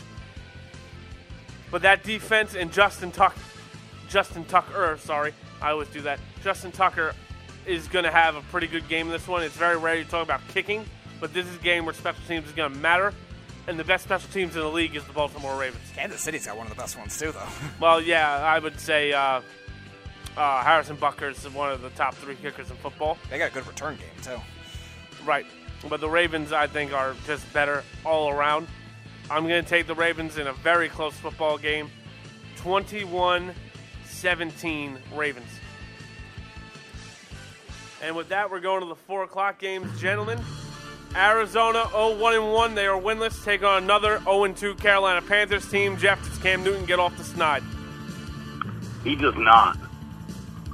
This Arizona team, man, they're better than people are giving them credit for, and I know that that's, like, weird to say because, no one's really believing in Arizona. But I think that they're better than people are giving them credit for, man. They almost pulled off the win last week against Baltimore. I think you're going to be shocked. I think, and I'm not trusting Cam Newton is fully healthy and that he's all there. So give me Arizona in this one. I think if Cam Newton plays, I think the Panthers win. If Cam Newton doesn't play, I'll take Arizona because Jeff is right. Kyler Murray has been very good in the second half of games so far this year, and the Cardinals have hung tough with teams as a result. They tied the first week, a game they probably should have won, and they lost the second week to a team that I thought was going to blow them out. So I think if Cam Newton doesn't play, I think the Cardinals do win, but I think if Cam Newton does play, I think he's finally going to get his running legs going. I think that linebacking core for Arizona is not great, and they've played a lot of deeper zone with their safeties, so it'll be very interesting. Christian McCaffrey, I think, will bounce back a little bit, not a lot, and David Johnson, maybe he'll play well, but I don't see it with him. He just hasn't looked right in the last 3 years. I can't trust it. So being that Cam Newton's most likely going to be active, I'll take the Panthers for now. I'll change the pick if I need to with the Cardinals. I think it'll be a close, kind of sloppy game either way. 23-20 Carolina, I'll say right now. I'll change it, though, if Kyle Allen is the starting quarterback. So here's the thing. Actually, there was a report about Kyle Allen not too long ago. I'm trying to find it. The Panthers are trending toward Kyle Allen playing, not Cam Newton, just so everybody knows. All right, I'll switch then the Cardinals then. I don't think it matters. I'm taking the Carolina Panthers in this football game. You trust Kyle Allen? No, huh? I don't. I trust that front seven, and I trust the Carolina Panthers to win a football game that they should win. They should be at least 1-1 right now, and they're not, obviously. But I think that this is a tough football team with a playoff identity, and I think they know that if they lose another game, their season's over. This is a must-win game. Arizona is kind of a team that isn't overly going to kill you offensively. Yeah, it's a nice story what's going on there. This front seven is going to be the toughest test Kyler Murray's seen. We're about to find out what Kyler Murray really is. I'm going to take Carolina in this football game 24-14 Panthers. This is going to be a good football game, too, I think. Houston Texans go into L.A. to take on the Chargers. Jeff, what do you got? Yeah, I think the Chargers are a team without an identity. Houston's going to be a tough out. Give me Houston in this game. This game will be very close. I think you're going to see a very high-scoring game. But I'm going to agree with Jeff. I'm going to take Houston as well. I don't trust the Chargers in close games. I think the Chargers have had trouble finishing drives a lot this year. You've seen them have to settle for field goals, even against the Colts. In the first week, they had trouble with that, and obviously they couldn't kick to save their life against the Lions. So this is a team that's had trouble in the red zone. And, again, I'm not blaming the Melvin Gordon issue because they've still been able to run the ball, and I think they'll still run the ball in this game. I just think they're going to have trouble just finishing drives. The red zone offense has been good, and I think Deshaun Watson can roll out from that kind of pressure from Bosa and Ingram, even though their line is obviously terrible. And I think that'll end up making a difference. I trust Deshaun Watson in the clutch. He's been very good throughout his career. I'm going to take the Texans. Very close game, 28-26. I think you're both crazy. Joey Bosa and Melvin Ingram might sniff Deshaun Watson every single snap that Deshaun Watson has to run backwards for. I think the Chargers win this game quite handsomely, actually. You're right, in tough games, they haven't really done anything, but I think this game might be an absolute blowout. Phillip Rivers has looked kind of rusty. I think the rust comes off at home. I'll say Chargers 32, Texans 21. And then we go to Tampa Bay and New York Giants. Jeff, try not to make a joke about this one. Who you got? Give me Tampa Bay in this one, man. They played Carolina tough and got a win. I think under Bruce Arians' leadership, they're a team that they're still not going to be all that great, but they're not the second worst team in football. So give me Tampa. Yeah, I got Tampa as well. I think there's a lot of good matchups to like in this one with their receivers. That Giants secondary has not played well, even against a Buffalo receiving corps that's nothing special. You got Mike Evans, you got Chris Godwin. You have, obviously, the tight ends that they have. And, again, I think you're really going to see Jameis Winston be able to roll out against a team that's gotten no pass rush and has mostly power rushers on this team. He'll be able to run some, too. Their running game actually hasn't been too bad. So I think the combination of that and their defense starting to play very well especially in that front seven. I think it's going to be tough. I think Daniel Jones plays all right. I don't think he'll play terrible, but I don't think it's going to be a deal breaker because those receivers really aren't anything. Saquon plays well, but not great. Saquon Barkley's going to have a day and a half. But Tampa's run defense has been very good. They held Christian McCaffrey last week to, I think, 39 yards. So I don't know how good it'll be. I think Saquon's better for sure than McCaffrey as a runner, but I don't think it'll be that star-studded performance we've seen the first 2 weeks. So I'm going to take Tampa in this one, semi-big, 34-20. I'm also going to take Tampa Bay, but this game's going to be closer than both of them think. Saquon Barkley will have a tremendous day, I believe that. Daniel Jones, I think, is going to utilize him more as a pass-catching back than Eli Manning did. And I also think you're going to see a great day from Evan Ingram. Devin White is not there, and I do think that the Tampa Bay Buccaneers defense is just flat out better than the Giants at this point. And I do think Jameis Winston will show that arm talent that we've all known he's had. It was always a question of would he get it right with the right leadership at head coach, and it appears Bruce Arians is that guy. So I'm going to take Tampa Bay here. Mike Evans is going to have a field day. I will say Tampa Bay 28, Giants 17. All right, here we go. Here's a game I really don't want to pick. Seattle 2-0 taking on the Drew Breesless Saints. Jeff, don't break my heart too bad. I mean, this is a layup. It's going to be Seattle. You saw what the Saints were without Drew Brees, and it wasn't pretty. So, and while, you know, New Orleans' defense is still pretty good, I don't see how any normal thinking person cannot pick Seattle in this game after seeing what the Saints looked like offensively without Drew Brees. So give me Seattle. Yeah, Seattle's going to win this pretty easily. I think the Saints' defense will keep them in it, but they're only going to keep them in it so far. Seattle's been able to stop the run this year, which is going to hurt that run game. And they need that run game to get going, but they just haven't been able. Nobody's able to run on Seattle. James Conner struggled. Joe Mixon struggled. That's a beastly front seven the way it's looking right now, and they're going to need to be able to run to have any shot in this game. I think the Seahawks offense will have some trouble too running the ball, but I think they'll get some big plays from their receivers, and that'll be enough. 24-10 Seahawks. You gave us 10 points, huh? Well, I did. Nice. This game's going to be an absolute blowout. Russell Wilson, DK Metcalf will tear apart the secondary. And I got news for you. This is going to be an ugly, ugly loss. Leave Sean Payton and Drew Brees out of this. You got to look at what you got going on right now, and it's not pretty. Russell Wilson will dominate this game on Sunday. I'll say Seattle 28, Saints 3. And then we go to the last 4 o'clock game. 2-0 San Francisco against 0-2 Pittsburgh. Minka Fitzpatrick's debut.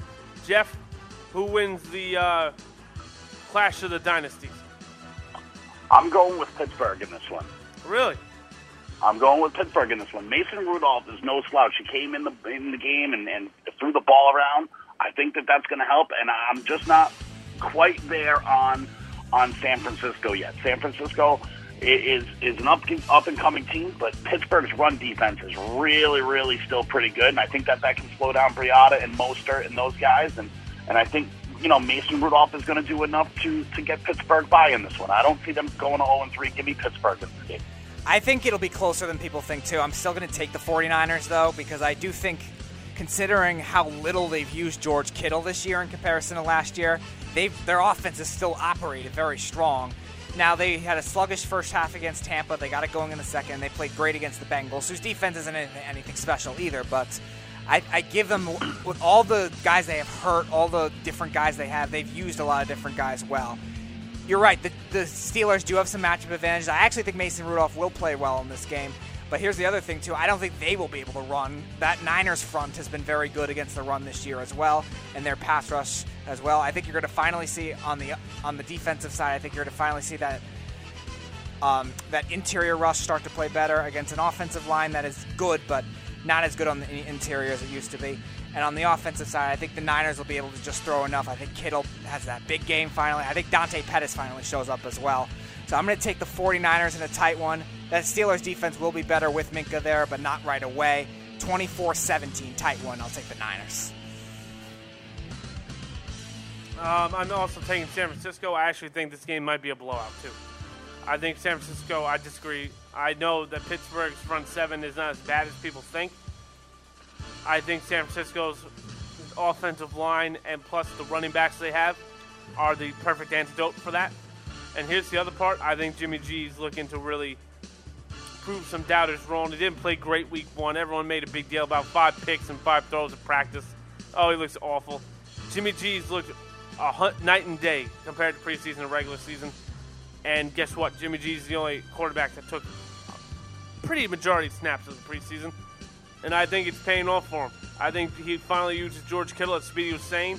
I think that Devin Bush is not going to be able to handle George Kittle. He's really struggled this year, Devin Bush. Yeah. So I do look at that, and I go, all right. And Kyle Shanahan knows something about beating the Steelers, so I'm going to take that into account. And here's the other thing.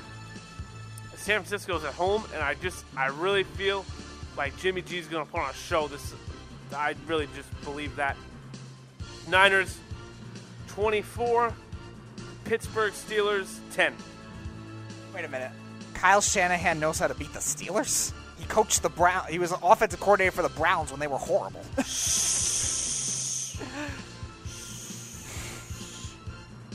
sounds like one of your takes, Speedy. Ha ha ha ha. Wow. Hey, listen, I just try to throw things in there, so I don't know. But I want to fit in on the network. Can't make everyone else look too dumb.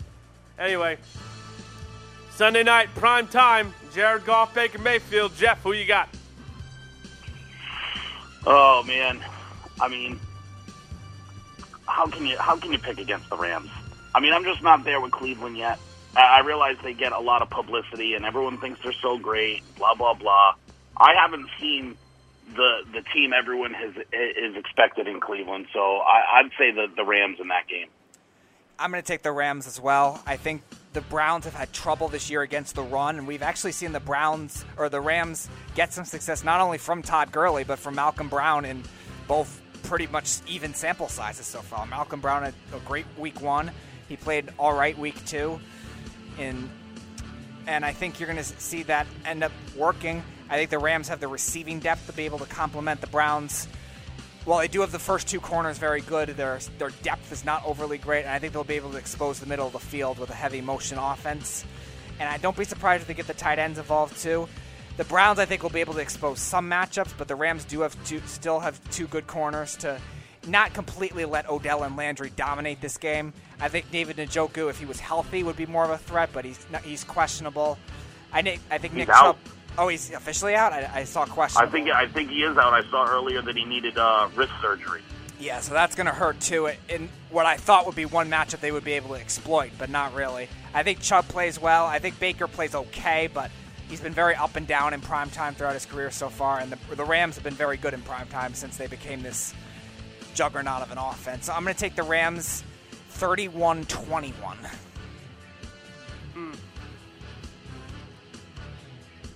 I'm glad I'm the only one doing this. I'm taking the Cleveland Browns.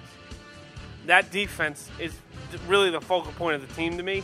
That defense is something that no one's talked about all offseason long. I felt like I was the only one mentioning it. This defense, first of all, Brandon Cooks on Denzel Ward is not something Jared Goff's going to look for.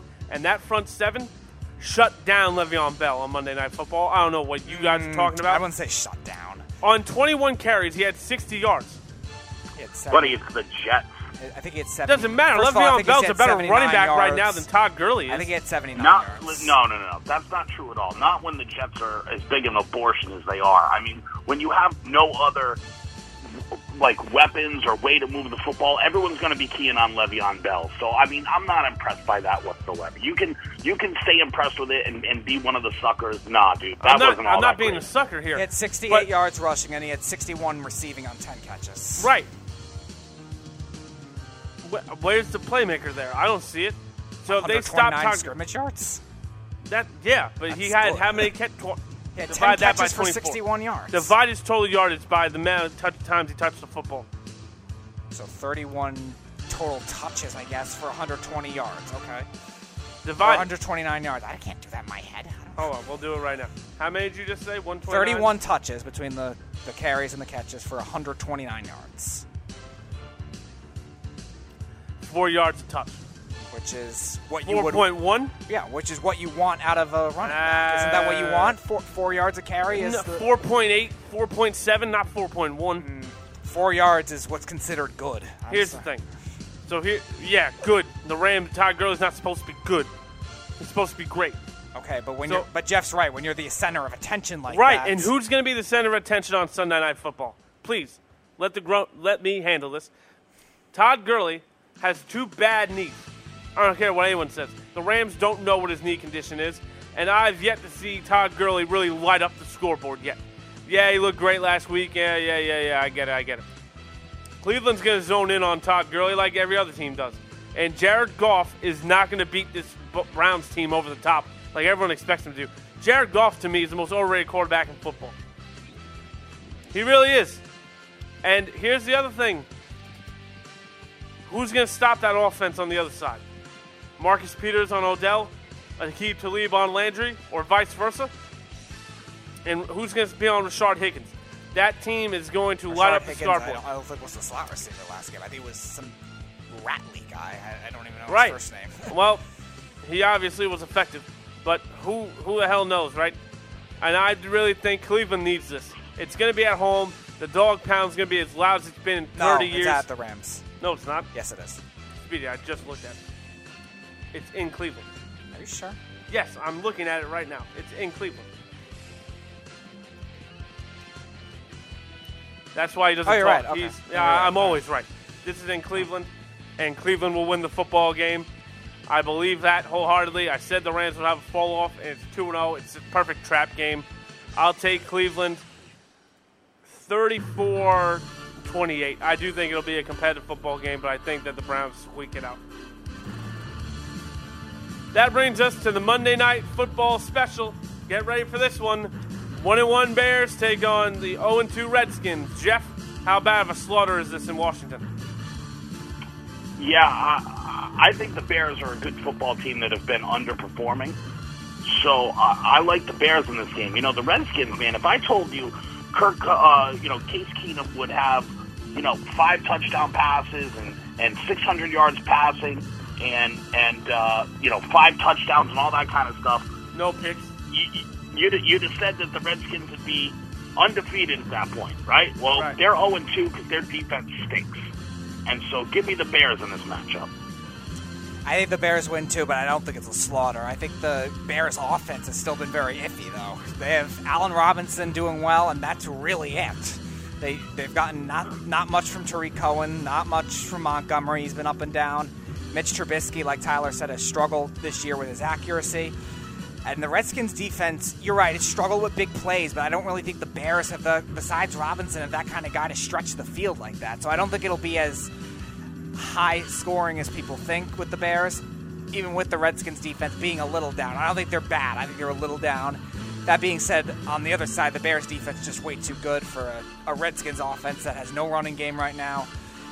And besides Terry McLaurin, no other threat on the outside. So I'm going to take the Bears in a defensive struggle, 16-10.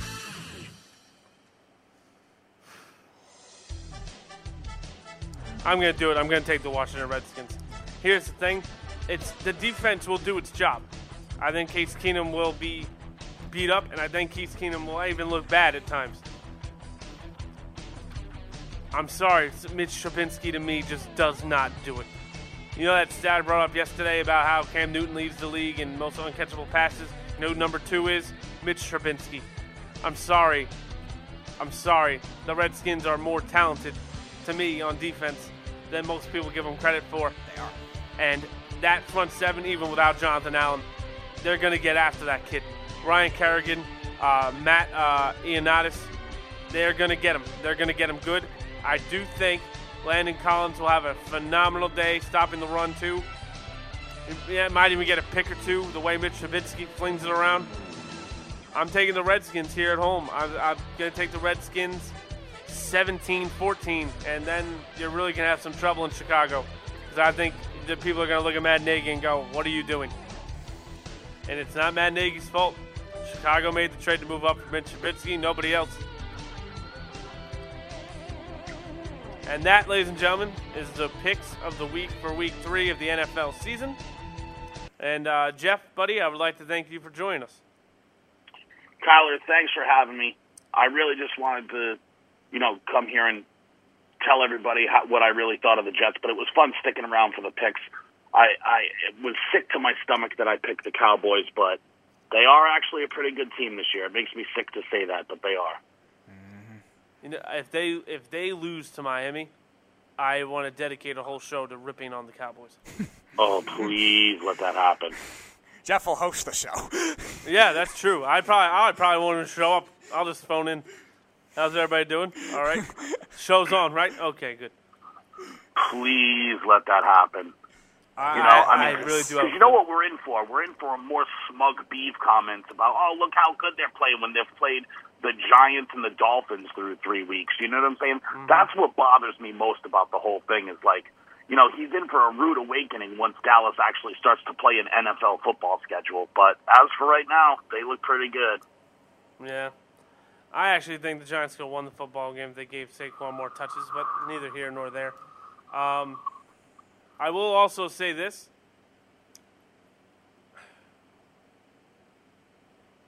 I don't want Mike Guido to have any type of championship this year, regardless of what happened. I don't want to listen to his mouth. You don't want to listen to who? Mike Guido. Oh, I mean, you gotta hand it to him. So far, the Cowboys do look like a playoff threat this year, though, right? Yeah. Yeah, sure. All right. Terrific.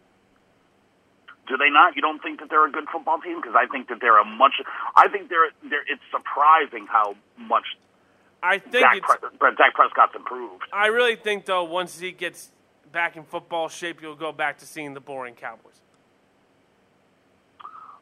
Yeah, I don't see that happening, especially with Kellen Moore. I mean, Kellen Moore, say what you want as far as, like, coordinator or whatever. He's a smart guy. I get that. And he understands how modern offenses work. It's not. But it's not even just that. He's a former quarterback. He knows what quarterbacks want to do. They want to throw the football around. They want to have some fun, man. You know what I'm saying? So, I mean, I don't see the Cowboys losing what they've been doing so far. I think that they like throwing the ball downfield and doing this kind of stuff, man.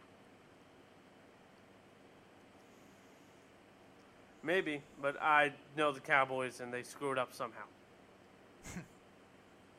Yeah, I mean, I think that's the prevailing thought is we're all just kind of waiting for, Jason Garrett to somehow screw it up, right? Like, I think that's what everyone's kind of waiting for, but I'm not sure it happens this year, man. Mm-hmm. I mean, that's saying a lot. I still say he can find a way. I mean, I think it's a stretch to assume that that's what happens this year. History shows me that he'll find a way. Possibly. More than possibly. More like likely. Yeah, I mean, you're probably right there. I'm not a believer in the Cowboys. I think that they're trash, and their fans are trash, and, Jerry Jones is a joke. That whole stadium is a joke. But I mean, you got to give it to them. They're a threat this year, man. No, I get they're a threat. Look at the NFC and name me who you think the top 4 teams are in the NFC, and try to not include Dallas in it. You can't do it. No, I absolutely can't. Really? I don't think you could. The only team right now, because obviously that's the power rankings kind of thing. Seattle, Philly, Falcons, Saints, Rams. That's Saints five. now. Can't have the Saints in there without Drew Brees. Yes, I don't know if you could do the Saints. He's going to come now. back. All right, fine. I would say Atlanta. Green Bay. Green Bay, Chicago. No, not Chicago. Chicago's better defensively than. Dude, you're yes, trying. and their you're offense is horrible. Dude, you're like really reaching to not include Dallas in there. Dallas is no. There's good 5 football. definitive teams. 5 definitive teams. Eagles, right? I mean, the top 4 teams in the NFC, to me, in no particular order, I'm not giving a ranking here, would probably be Philly, Dallas, the Rams, and Seattle. Atlanta, I think, is just rusty. You got to remember all the injuries and everything like that. Right. Atlanta will get going. But I'd put Atlanta. I would even say Atlanta, Green Bay, Philly, Dallas in some particular order, though. Too. I think that's fine. The Seahawks are a good team, but they've not really blown the doors off anybody yet. They survived against the Bengals in a game. Dallas hasn't played anybody good yet. I understand that, but Seattle, they've squeaked by 2 different games where they didn't. I don't think they played overly amazing. I agree with you. The tough opponents have been tougher, but I don't think they've really super dominated. Does Dallas go into Pittsburgh and beat the Steelers? I don't think so. I think they do. Now with Big Ben out, sure, but before that, I don't know. I don't know because the Steelers' defense is still very iffy. And Dak Prescott, like Jeff was saying, was actually stretching the field against the Redskins' defense, which is much better. I mean, I'm just saying, I don't know how that you wouldn't include Dallas in that because they are improved. I hate saying it. Dude, name me another person that hates Dallas as much as I do. Me. I dare you. Me. Yeah, but you didn't invent Waste Management University, so that's what they are. I thought that was that's what they used to be. That's probably more accurate for the Jets now, but in the off season that was the Cowboys. No. Waste Management University will always be the Dallas Cowboys, right? Because they are trash. Their fans are trash. But the Jets are far worse than that. They're like BFI Community College. Oh. That's a lot of down talk, my friend. Listen, the Jets are terrible, man. The Jets are bad. I don't know what they spent all that money to get worse this year.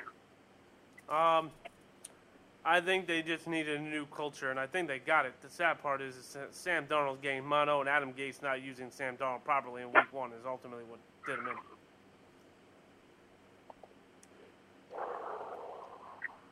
I mean, the Jets are on the same trajectory right now as the Miami Dolphins. As bad as that is to say. That's not true.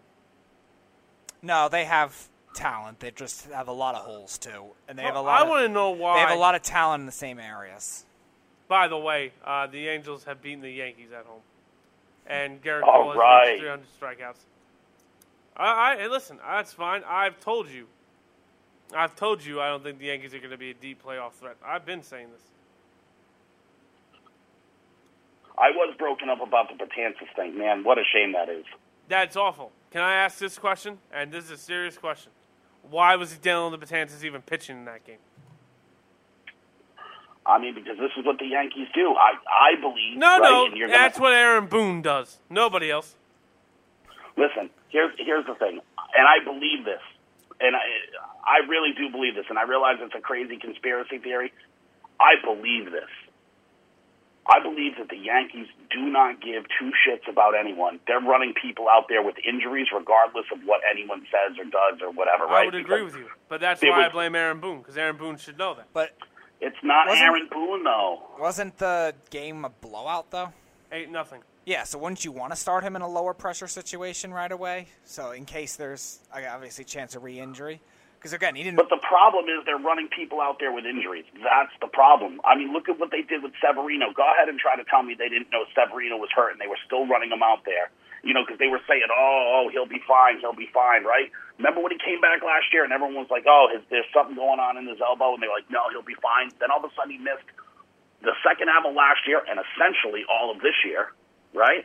And there was something seriously going on there. I think they keep running guys out there that they know have serious injuries, and I think that they knew Dylan Betances was hurt and that it was just a matter of time.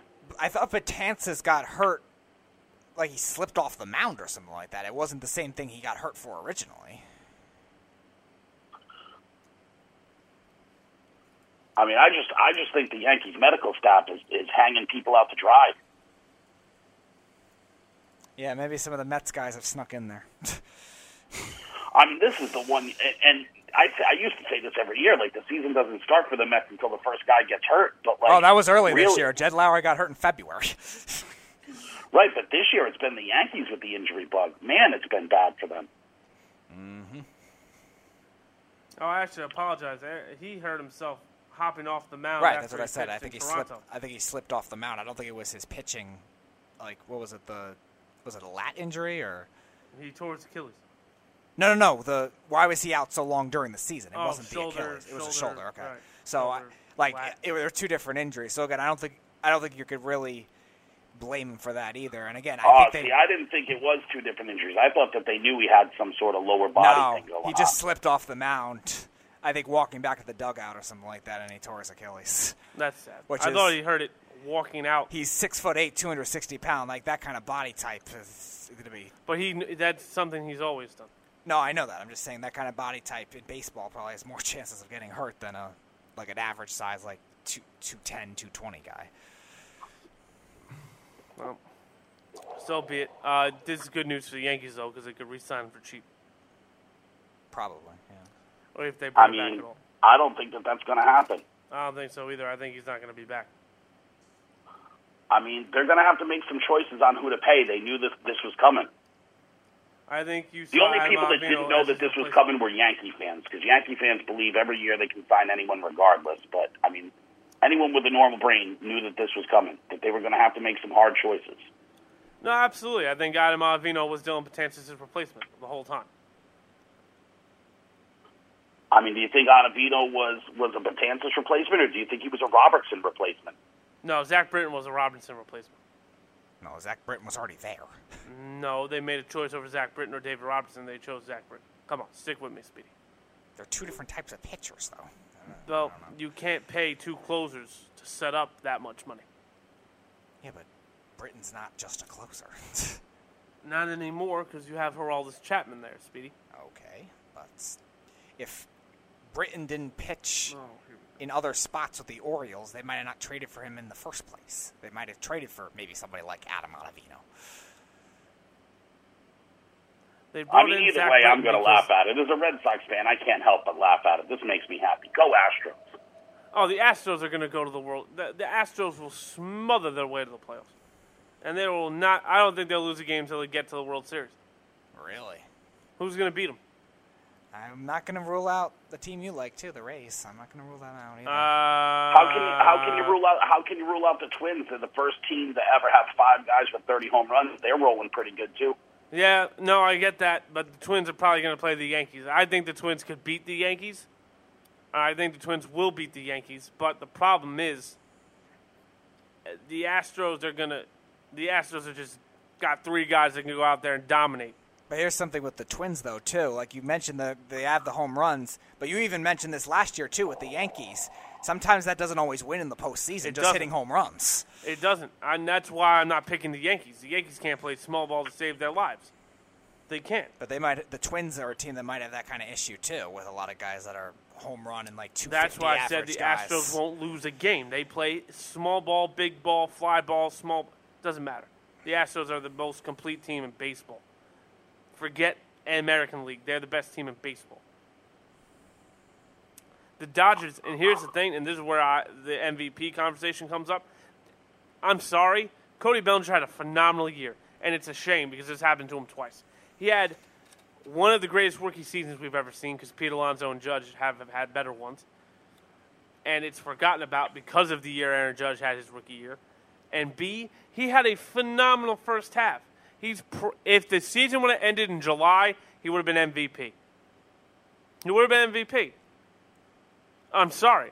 Anthony Rendon's the MVP of the National League, and that's how it should go. Anthony Rendon, I think, hasn't beaten almost every single stat you can think of. Yeah, and Anthony Rendon's behind, though. So what? His batting average is almost 30% higher. He's got more RBIs. I'm not giving it to a guy because he hit 10 more home runs. No, that's now why you sound like Mike Guido. No, now that is why I think Yelich will still win it, though, just because he has that, too. He has the RBIs. See, here's the thing. Anthony Rendon's played 150-something games. Christian Yelich didn't. Christian Yelich didn't miss much before this injury, though. I know, but I think he was out, 3 days or something. Riders are going to take that into account, Speedy. If it was 30 games, sure. I'm not saying. Not 15. I don't think. I'm just saying, because I've been saying this. I said it was Yelich for basically all year. But if they're going to knock Yelich for that, then it's got to go to Rendon. If Rendon is kind of a surge where he would have made up the totals later on with those games, maybe, but it's going to be hard because they are going to how it is in Christian They are going to look at everything. Yeah, I agree. I think it will be Christian Yelich still anyway. I think it should be Yelich, but you know how writers are about injuries. And I think the injury... No, the writers will give it to Bellinger. I know that for a fact. It shouldn't go to Bellinger. I agree with you. Rendon. I think it should go to Yelich, too. But I'm just saying that my point is they love the big markets getting stuff. So and here's the American League MVP, and here's a surprise for you. So, obviously, you told me if it's not Mike Trout. If it's I think not Mike should Trout, win it anyway. It should be Mike Trout by a boat ton. Don't call me an idiot. Mike Trout is MVP if he plays 110 games every year. That's how big of a gap he is from everybody else. If the writers are going to penalize Mike Trout and Christian Yelich for not playing, my MVPs are Anthony Rendon for the National League, not Cody Bellinger. Anthony Rendon led a team with far less talent. And in the American League, here's a guy that no one's talking about, Nelson freaking Cruz. Nelson Cruz has had a phenomenal year on a team that no one but me had in the playoffs. You can't do that. You can't knock a guy. Nelson Cruz will never get that award just for one simple reason. He's a DH. Yeah. I understand. Nope. Oh, no, that's not where you're going. All right, give it to me. They're never going to give it to a guy that has a steroid thing going on hanging over him. I don't, but see, this is a conversation if for a later steroid day. guys, listen, if writers won't let steroid guys into the Hall of Fame, writers also aren't going to give a steroid guy the benefit of the doubt and say he had a tremendous season at his 38-year-old age and not have some suspicion of steroids. But the league is so much different now. He's probably getting drug tested every month. I'm sorry, but that's the steroid fine. But thing. You want to know what? It's fine, but you want to know what? There's all kinds of designer drugs and that thing. People didn't even know what Barry Bonds was taking for a long time. Science is a pretty crazy thing, and they're gonna. I mean, listen, they're gonna look at him and say he's a steroid guy, and that's fine. But and this goes for a lot of things about Major League Baseball. You have to pick and choose. Are you gonna? The steroid era in baseball is arguably the best era it's ever had, right? So you're either gonna drop this steroid thing altogether, it's a black cloud that's behind you, or you're going to have to embrace it because all you're doing now is, you were once a steroid user, so we're going to... That's ridiculous. You have to drop it at some point. And that's like saying Pete Rose is banned from Major League Baseball, right? If you go to Cooperstown, he has 2 whole floors, of stuff just about him. Just about him.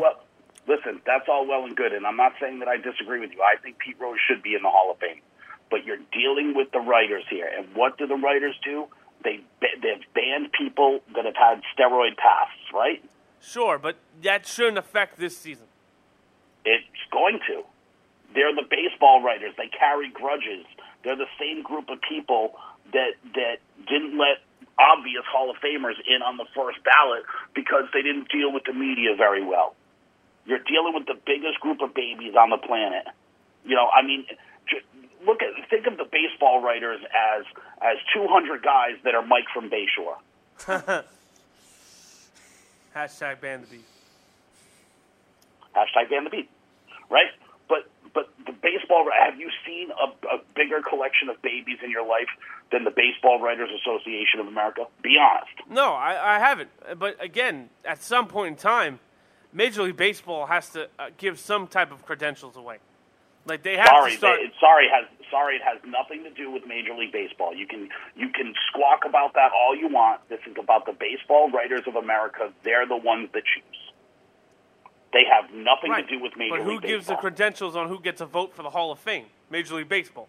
No. Yeah, but it was also the Major Baseball League Baseball. Writers Association of America. Right, but it was also Major League Baseball a while back. It's not this commissioner or this ownership group, whatever.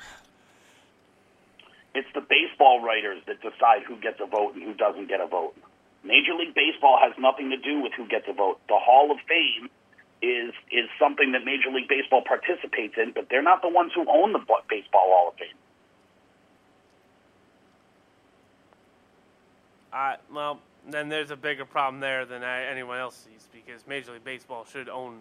That's fine, but I'm just saying Nelson Cruz is going to always have that suspicion of steroids because, let's face it, he did get a suspension for it. That's fine, and that's all well and good. but I will say this too. You can't hold it against Mike Trout because I've heard this argument. Oh, well, Mike Trout's not on a winning team, so his stats don't matter. When I'm not saying anything about Mike Trout. The conversation was about Nelson Cruz. No, not you. I promise it all ties together.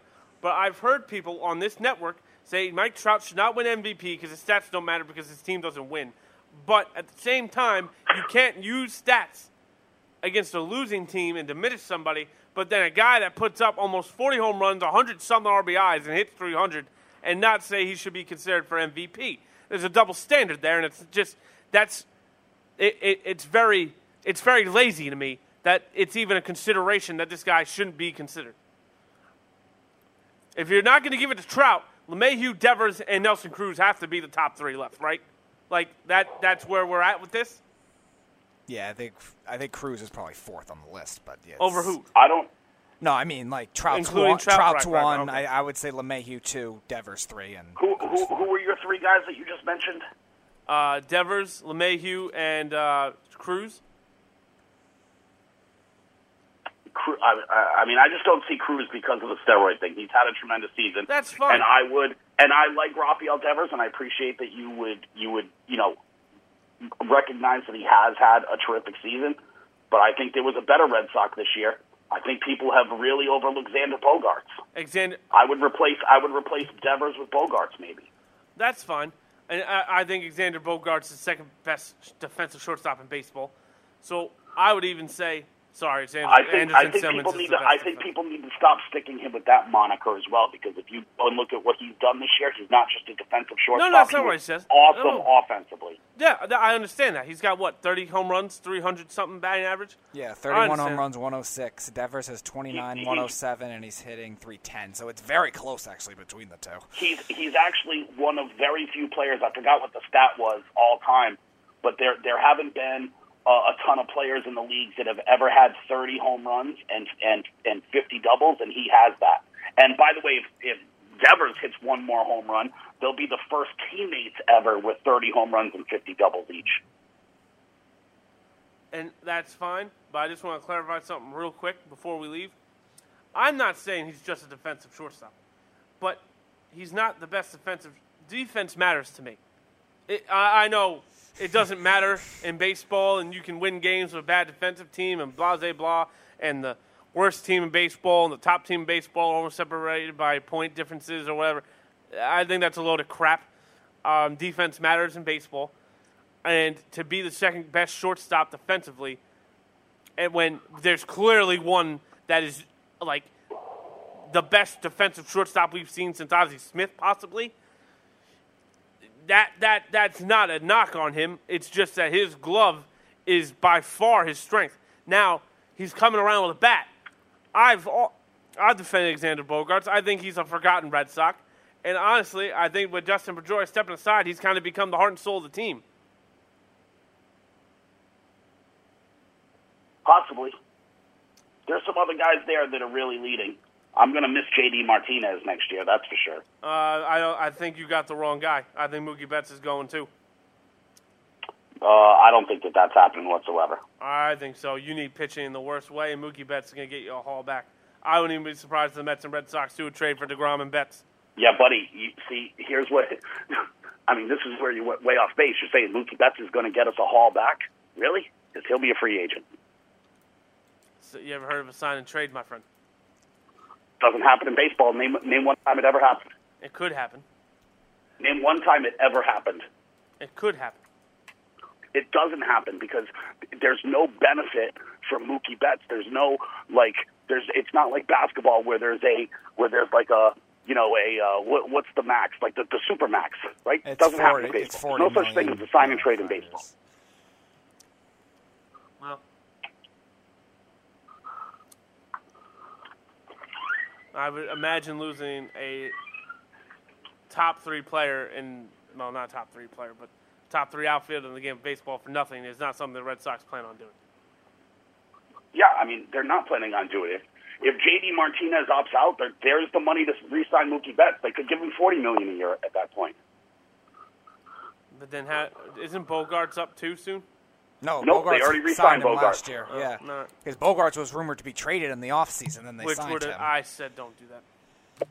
But It's actually, going to be one of the other outfielders that goes. It's either going to be, and I think it's going to be Benintendi, and I think they're going to keep Bradley, but I think they're going to trade Benintendi, re-sign Mookie. You know? I mean, they don't need a good defensive outfielder to play left field in Fenway Park. Right, exactly. And Benintendi's not awful. He's just not good. I mean, Benintendi's a terrific defensive outfielder. He can play any outfield position. He's traditionally a center fielder. He's tremendous defensively. It's just they don't need defense in left field. How can you say tremendous when the guy has literally just turned around for every fly ball that he's ever had? Right, but you're forgetting what the Red Sox do. The Red Sox run a rotation. So when Jackie Bradley sits, Martinez plays left field and Benintendi plays center. That's what they've been doing. So Benintendi is a tremendous defensive outfielder. There could be a team that needs a center fielder that would want Benintendi.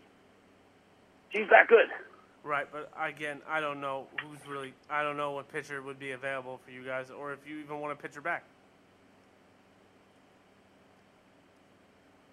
I would assume that pitching's your priority. I mean, pitching will be a priority, but they have money coming off the books though. Pablo Sandoval's coming up. Rick Porcello's Isn't contract Pablo is Sandoval over. in San Francisco again? Yeah, but the Red Sox are still paying him. Oh my God. No, yeah, they were still paying him, but that's over at the end of this year. Pablo Sandoval's Rusney Castillo's contract when they got him from Cuba, that's over, right? There's a couple of other ones that they were paying that will be over as well, but.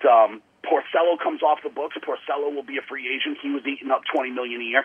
Martinez was eating up $20 million a year. So they're going to be able to sign other pitchers with the money that they've got. You know, they still have Andrew Cashner there, who they'll have under contract for another year, so he'll be in the rotation. E-Rod will be in the rotation. The problem is they got to figure out a way to trade either Chris Sale or David Price. They got to get rid of one of those contracts. Yeah, that's going to be hard, just because I think you're going to really get Sale on the low after this year. Right, that's going to stink. They're going to have to, find a way to get rid of one of those guys. But they're going to re-sign Mookie Betts. Don't worry, they're not letting him go.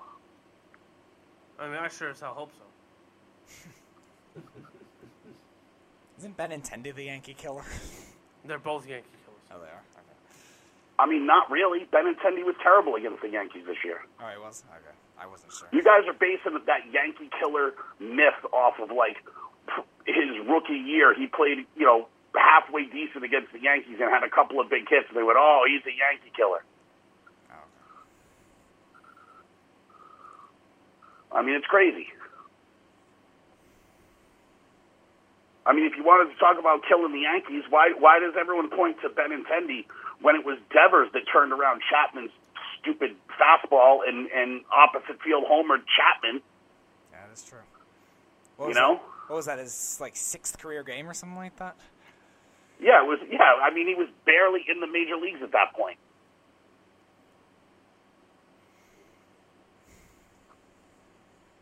But, Red Sox season's over. I don't really want to talk about it. They'll figure it out. I'm just happy that the Yankees stink.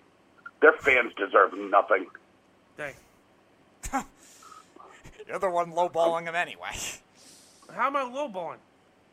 You said they're guaranteed to be out in the first round. Because our manager's a moron. I mean, that's just a Yankee fan telling it how he feels, right? At least he's not a homer sitting there going, oh, my God, they're going to win everything because they're the Yankees.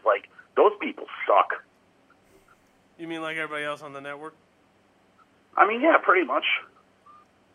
I mean, Mike Guido and Anthony Carragher could have sat here and told me for weeks that we're winning a World Series. I don't think if the Yankees and Mets played the World Series, I would pick the Mets. I mean, the worst one is that guy Errol. That guy Errol, hashtag ban Errol. Wow. He's a homer and a half. He's such a homer. He was picking the Jets against the Browns, even after he knew Sam Darnold wasn't going to be there and all that. He's got zero perspective on New York sports because it's just time after time. It's New York is better than everyone, and they're not. No, but he also said too that if the same thing Tyler said, if the Mets and Yankees were both in the playoffs, he actually did trust the Mets to go very far. I mean, the Yankees stink. Big time.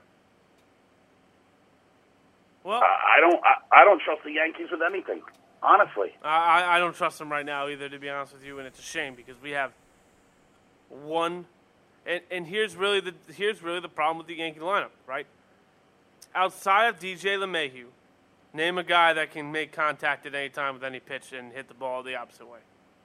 But it's not even that for me. And I realize Cashman has been a good GM. I'm not trying to take shots at Cashman and do all that kind of stuff.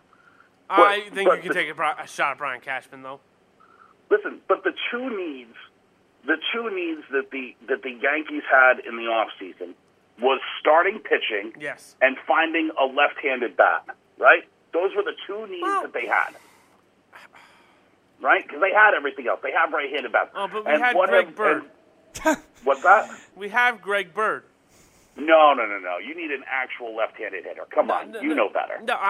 No, not at all. That was sarcasm because I've been saying Greg Bird should be traded for a Rothenbach now for about a year and a half. I think Tyler Austin should have been our first baseman, but what the hell do I know? We have Mike Ford now. Right, but this is what I'm saying. The two needs for the Yankees in the offseason were starting pitching and a left-handed bat because essentially you went into the season just with Didi Gregorius as your left-handed bat. And what did they do? When it came time to make a deal, they didn't go and get any pitching. We got Mike Tauchman.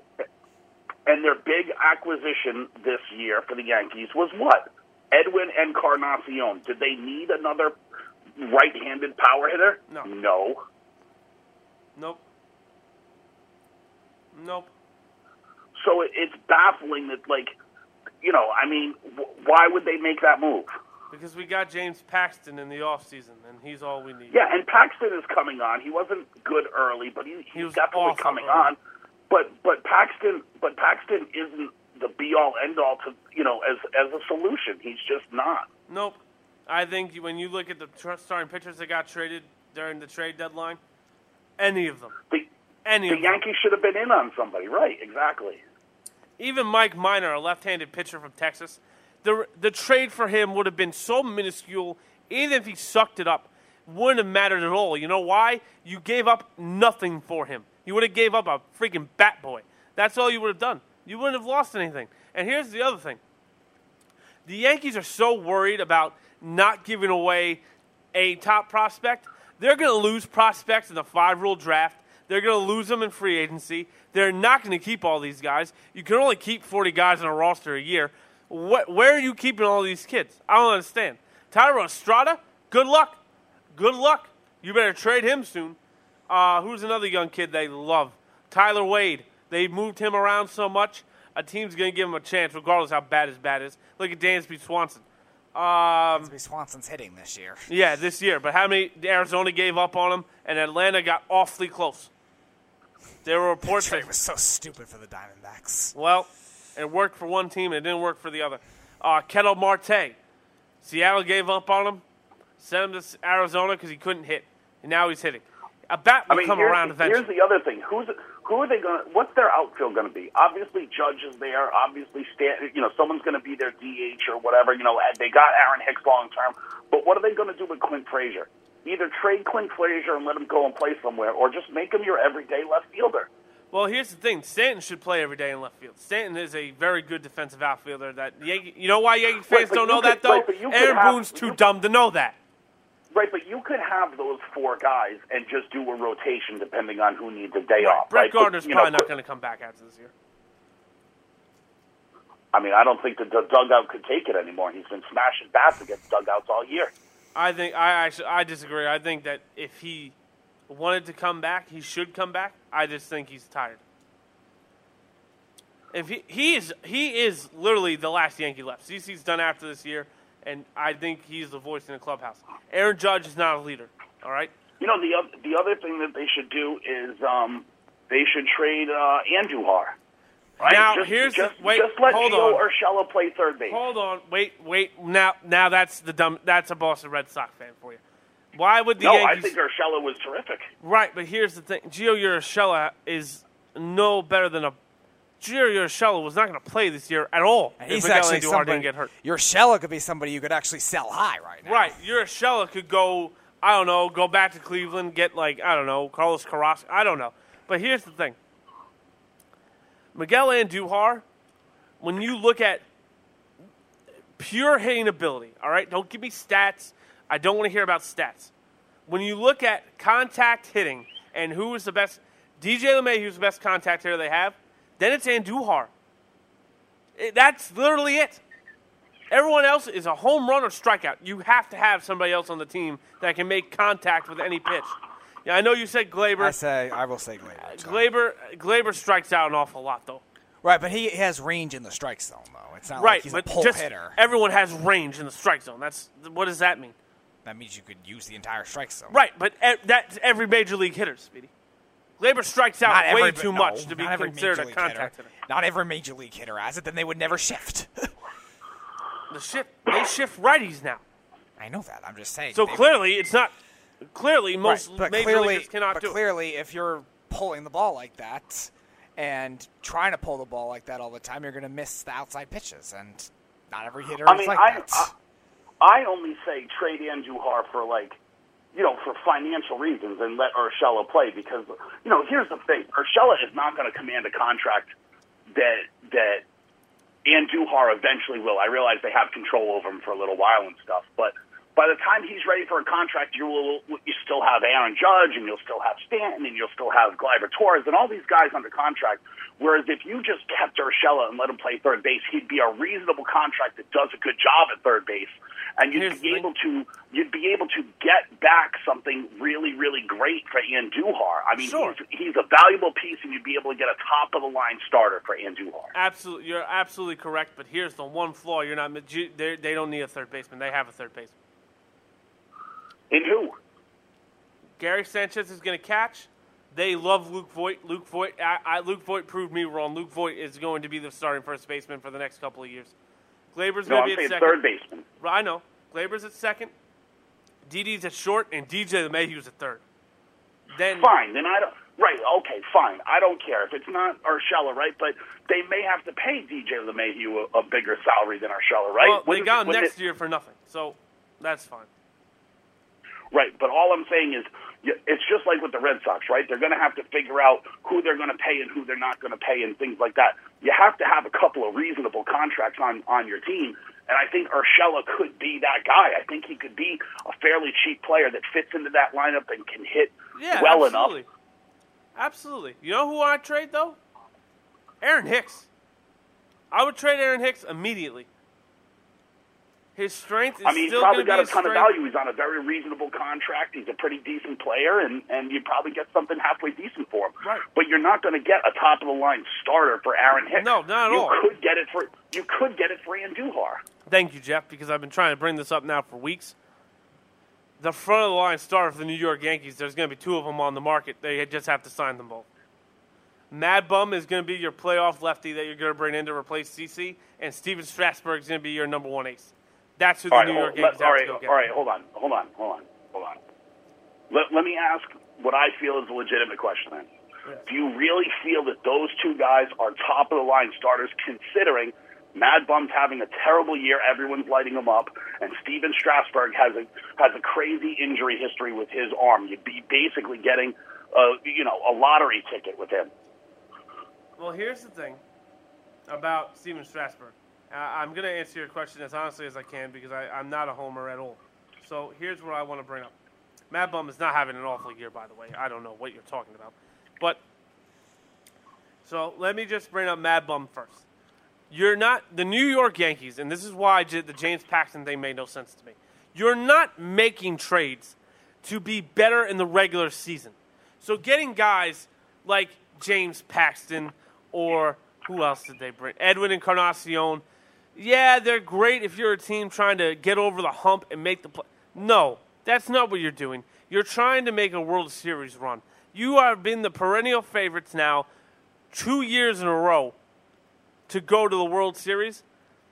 And last year you came up dramatically short. You got blown out by the Red Sox, which should have been a slap in the face enough. And now this year, the Houston Astros said, all right, you're not going to go upgrade your pitching staff? Hey, Zach Greinke, just come here, boy. Yeah, we're going to take you. Yeah, come here. We're going to make you win a World Series. Sit down. Houston laughed at us. Houston was like, all right, fine. We'll all right, fine. We'll do it. So now what you're doing is you're letting other teams do the move. So Madison Bumgarner is going to have a phenomenal year. And so in 195.2 innings pitched, he's 9-8 because the San Francisco Giants suck. His ERA is 3.73, better than James Paxton's, and everyone's just looking. It's a little down for him, but it's still fine. Right, but again, big ballpark, bad defensive team, tough division. You got Colorado, the Dodgers, and the Padres. 40 times a year? All right, and then he's got 187 strikeouts and 39 walks. Well, let me ask you this about that ERA, and I get that he plays in a big ballpark, but NL hitters aren't what AL hitters are. No, they're not. But again, I'm glad you brought that up. Yankee Stadium. I don't know why I said their whole name just now. Yankee Stadium is a ballpark that if you hit it to right field, it's out. But Madison Bumgarner is a pitcher that the Yankees have not had since Andy Pettitte retired. A pitcher's pitcher. Madison Bumgarner is going to throw the smart pitch in the smart location. He's not worried about strikeouts. He's going to go for the ground ball. He's going to go for the pop-up. He's not worried about stats that way. I'm not really concerned about it. And again, he's the best postseason pitcher in baseball. That's what he is. Yeah, that's great. You got James Paxton, who's a 200 strikeout guy, and his ERA is a high 4. That's fine. He's never pitched 200 innings in his career, and you don't know what he is in October at all. So all you could have done is got another J.A. Happ, who, by the way, I said, J. Happ, is he really an upgrade? Yeah, we got him for a whole year. Okay, but I don't see it. He's 36 years old. Tough to base things on small samples. And he got killed this year. CC Sabathia pitched better all year than he did. And Yankee fans still swear it's a good thing. I'm confused. I'm a little lost. But again, and to Steven Strasburg's credit, Steven Strasburg has been consistent when he's on the mound. He's a top 10 pitcher if he's healthy. Yeah, is it a gamble? It is. But you know what? Honestly, at this point, the Yankees need to make that big gamble to get somewhere. Houston did it with Greinke. The Red Sox did it a few years ago with Eovaldi and Sale. And that hasn't really paid off. It paid off for 2 months. It paid off. Eovaldi's been hurt all year. Well, right, but you won a World Series with it. And honestly, if I told you right now you'd win a World Series if you traded for so-and-so in 6 months, would you do it again? You're damn right you'd do it again. Because that's what it is. It's about winning a World Series, and you did it for that. So saying it didn't work out doesn't make sense to me. But, again, I guess, in hindsight, it burned you, sure. But the David Price contract burned you long before that. Big moves have to be made to win a World Series. That's why, and I mean, this is why the Dodgers are scared people. The Dodgers are just homegrown talent now. They have a young core going on down there. Bellinger, Smith, and who's the shortstop they called? Seager. Gavin Lux. Lux. Yeah. Corey Seager might get traded. They love Gavin Lux, and I'm not kidding. Gavin Lux might be their full-time shortstop next year. Seager might be at second. He might be gone. Who the hell knows? He might even move to third. Justin Turner might get traded. They're going to go young, and that should scare the crap out of baseball because if they get young and they stay where they're at, they're going to be the NL favorites for the next 10 years. I think the guy that might move on from is Jock Peterson. Yeah. Him too. And he would. I love him. I would love the Yankees to go get him. But again, the haul for him might be a little higher just because they're the Yankees. Yeah, but he's another, besides this year, he's been another home run or strikeout guy. No, I get that, but he's a lefty at Yankee Stadium, and the Yankees need another lefty bat. And he's a solid defensive outfielder. And then that he's a good is defensive fine. outfielder. Either way, it doesn't really matter because I'm going to win the World Series yet again this year, right? The Red Sox aren't even if the Red Sox don't win the World Series, my World Series is seeing the Yankees not win. It's so beautiful. It scares me to hear you say that, but I really think you're right. I don't see the Yankees winning a World Series this year. I don't think they went out and made the big move. They were, Cashman just didn't make the bold moves that he needed to make. Right. Dude, and that's why Mad Bum and Strasburg are it. Look at what Houston got, right? And everyone's like, oh, they got Greinke. The big thing was on Greinke at the trade deadline, right? But the Astros also went and got deep because everyone's overlooking the trade that they made for Aaron Sanchez and who was the reliever that came from Toronto, too? Jordan Bagnini or something like that? Bagnini, yeah. Biagini. Yeah. Right?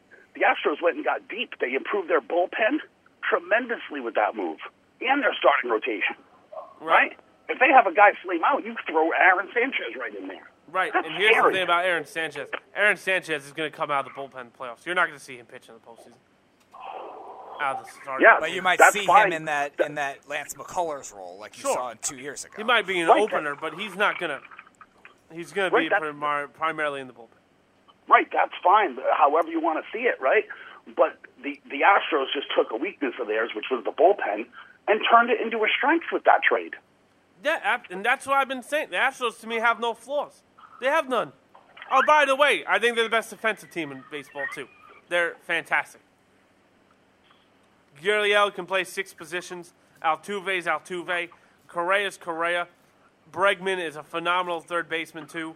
And then you got George Springer, who might be one of the best he definitely is one of the best defensive outfielders in baseball. Yeah, Josh Reddick's a little bit of a but whatever. You can't have Gold Glovers everywhere.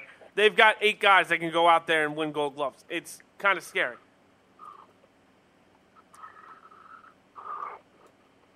Yeah, I mean, I'm with it.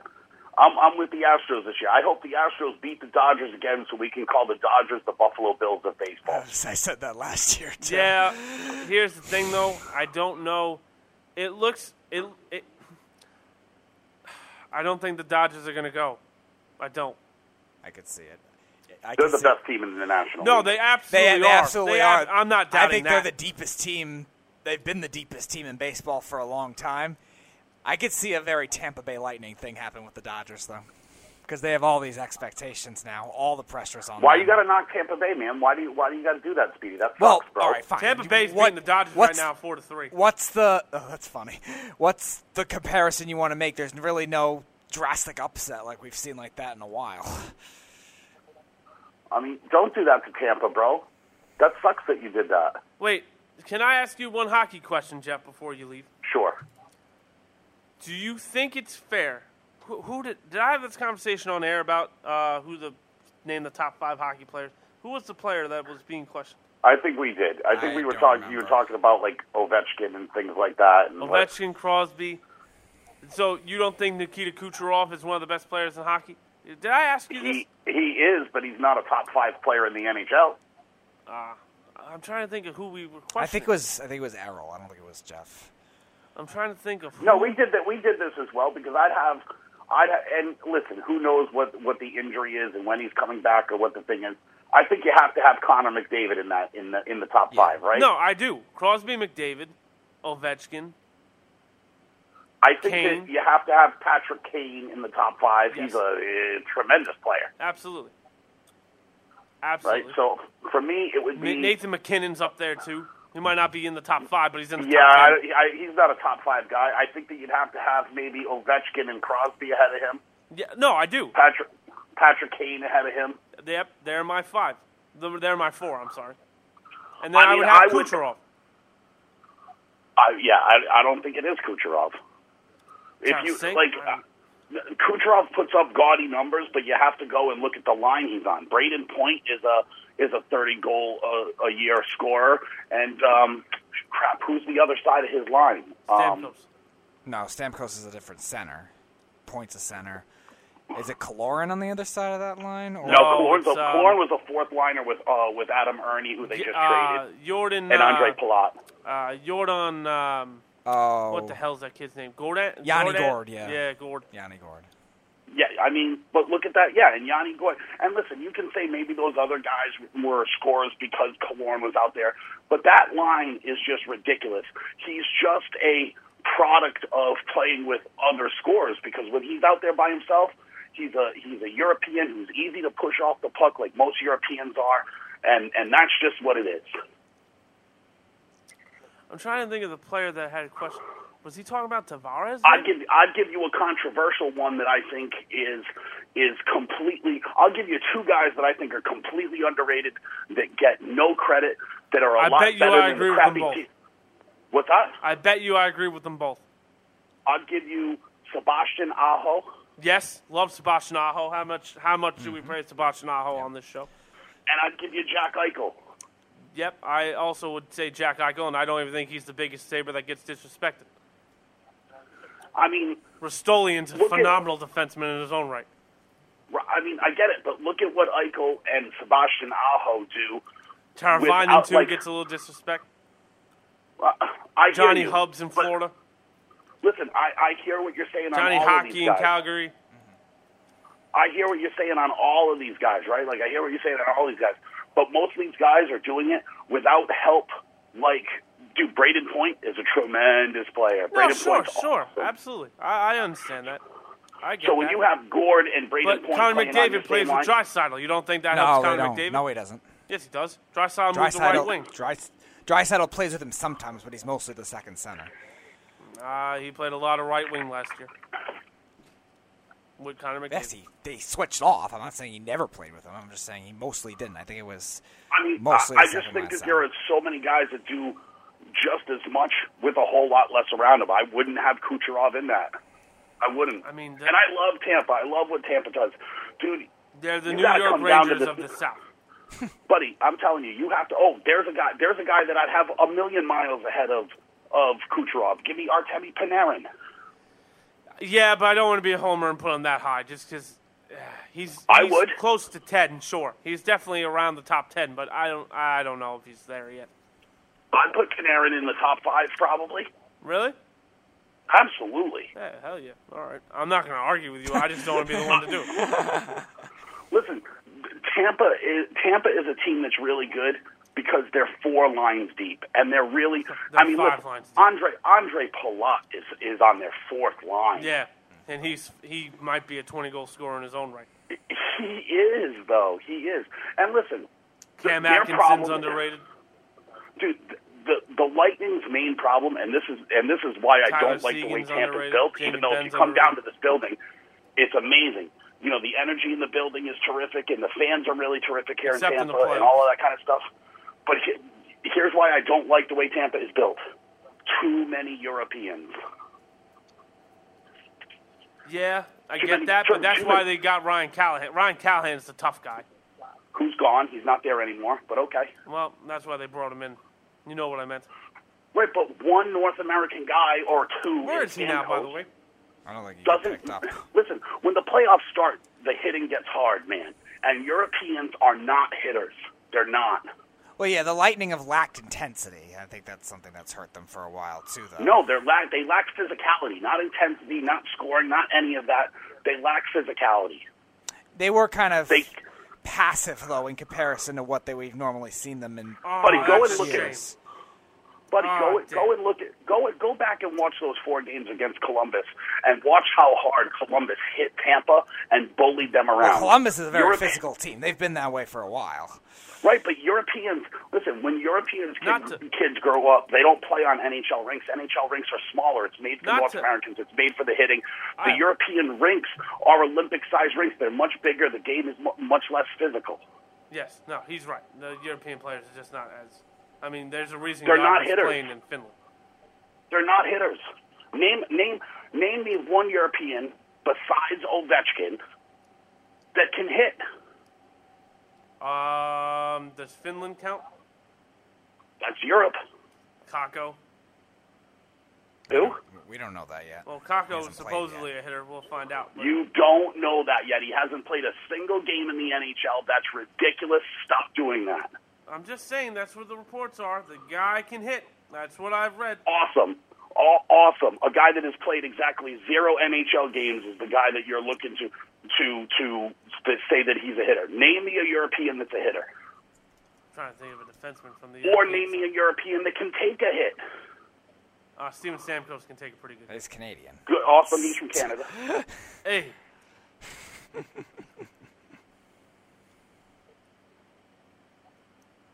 Jeff, not to be completely rude, but we are really over, and I really, really must go. Yeah, I'm over this whole thing as well.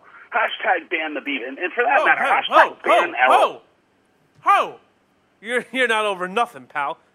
Don't insult me like that before you leave. Meh. You said there should be 2 of me before. Yeah, I was obviously kidding. No one wants 2. No one wants 1 of you, let alone 2 of you. Oh, thanks. Well, that's a deflator. All right, go ahead. Go on your rant to end the show.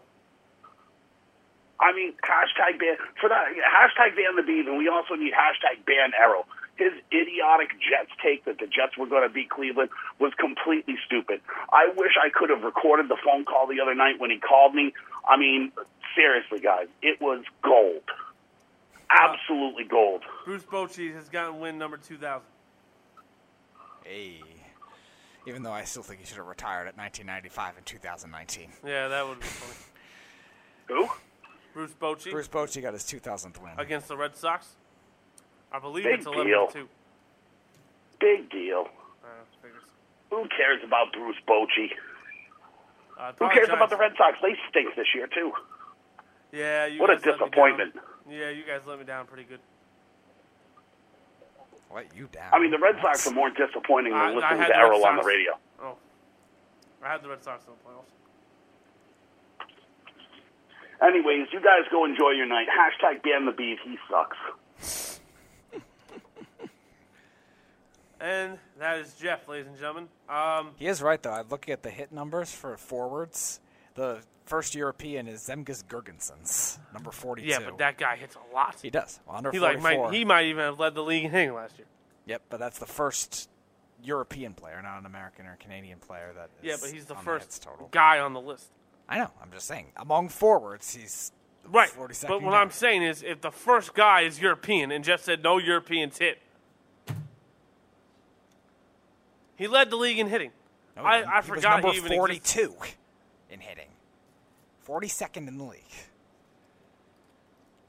He had 200-something hits. He had 144. The guy who led the league in hits was Ryan Reeves at 305. Oh. Your guy, Brandon Tanev, was third, 278. Why is he my guy? I thought you liked him. Didn't you like him? I do like Tanev. I think I was. I don't know. Maybe it was Mikey C. I don't remember, but one of you did. I thought it was you. But, yeah, there I'm weren't... from Vancouver. Yeah, that's right. Winnipeg, I do like Tanev. Winnipeg. All right. But yeah, there wasn't anyone until... No, we can't do this. We need to. We need to end this now. I hear Earl's hair dropping from here. Speedy, hair dropping. We're in the end game now. I love you 3000. I will not be here the rest of the week since I didn't plan on doing this. 8-year anniversary is tomorrow. Yes, I know. Yes.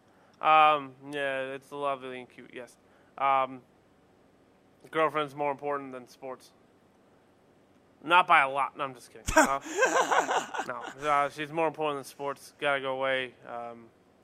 You have an hour and 8 minutes before your anniversary. Yeah. To get any last things yeah, out. I know. I'm trying.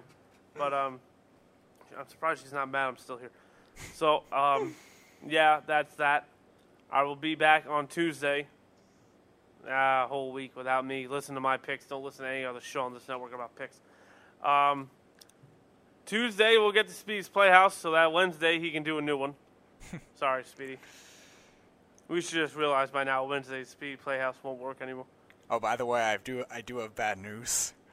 Your least favorite person made a Playhouse. Your least favorite baseball figure right now made the Playhouse. What the hell would that be? Your manager, you call a moron. Aaron Boone? He was linked to the Playhouse, yes.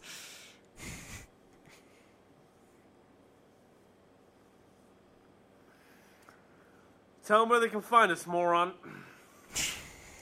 You can find Worldwide Sports Radio Network on Facebook, Twitter, Periscope, YouTube, Instagram, Snapchat, SoundCloud, Spotify, iTunes, iHeartRadio, TuneIn Radio, and WorldwideSportsRadio.com.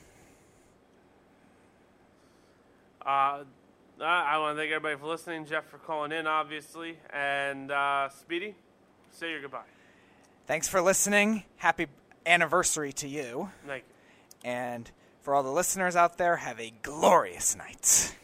Again, I love you very much. So hopefully this weekend will mean a lot.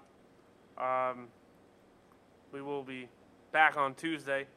I want to apologize because I know everyone was thrilled that I'm taking off this long. So we will be back Tuesday. Again, the Playhouse, and there's going to be so much to cover on Tuesday, so I'm actually kind of excited to come back Tuesday. And we'll be back on Tuesday. So have a wonderful couple of days, and we will see you when I get back on Tuesday, and that's going to be a very, very, very long time. Not really. I probably won't miss you guys at all. But in the off chance, football on Sunday, hockey. We're going to talk about hockey soon because no other buddy on this network does. And, yeah, it's going to be a fun couple of weeks here on the home stretch. And see ya! It's the Worldwide Sports Radio Network.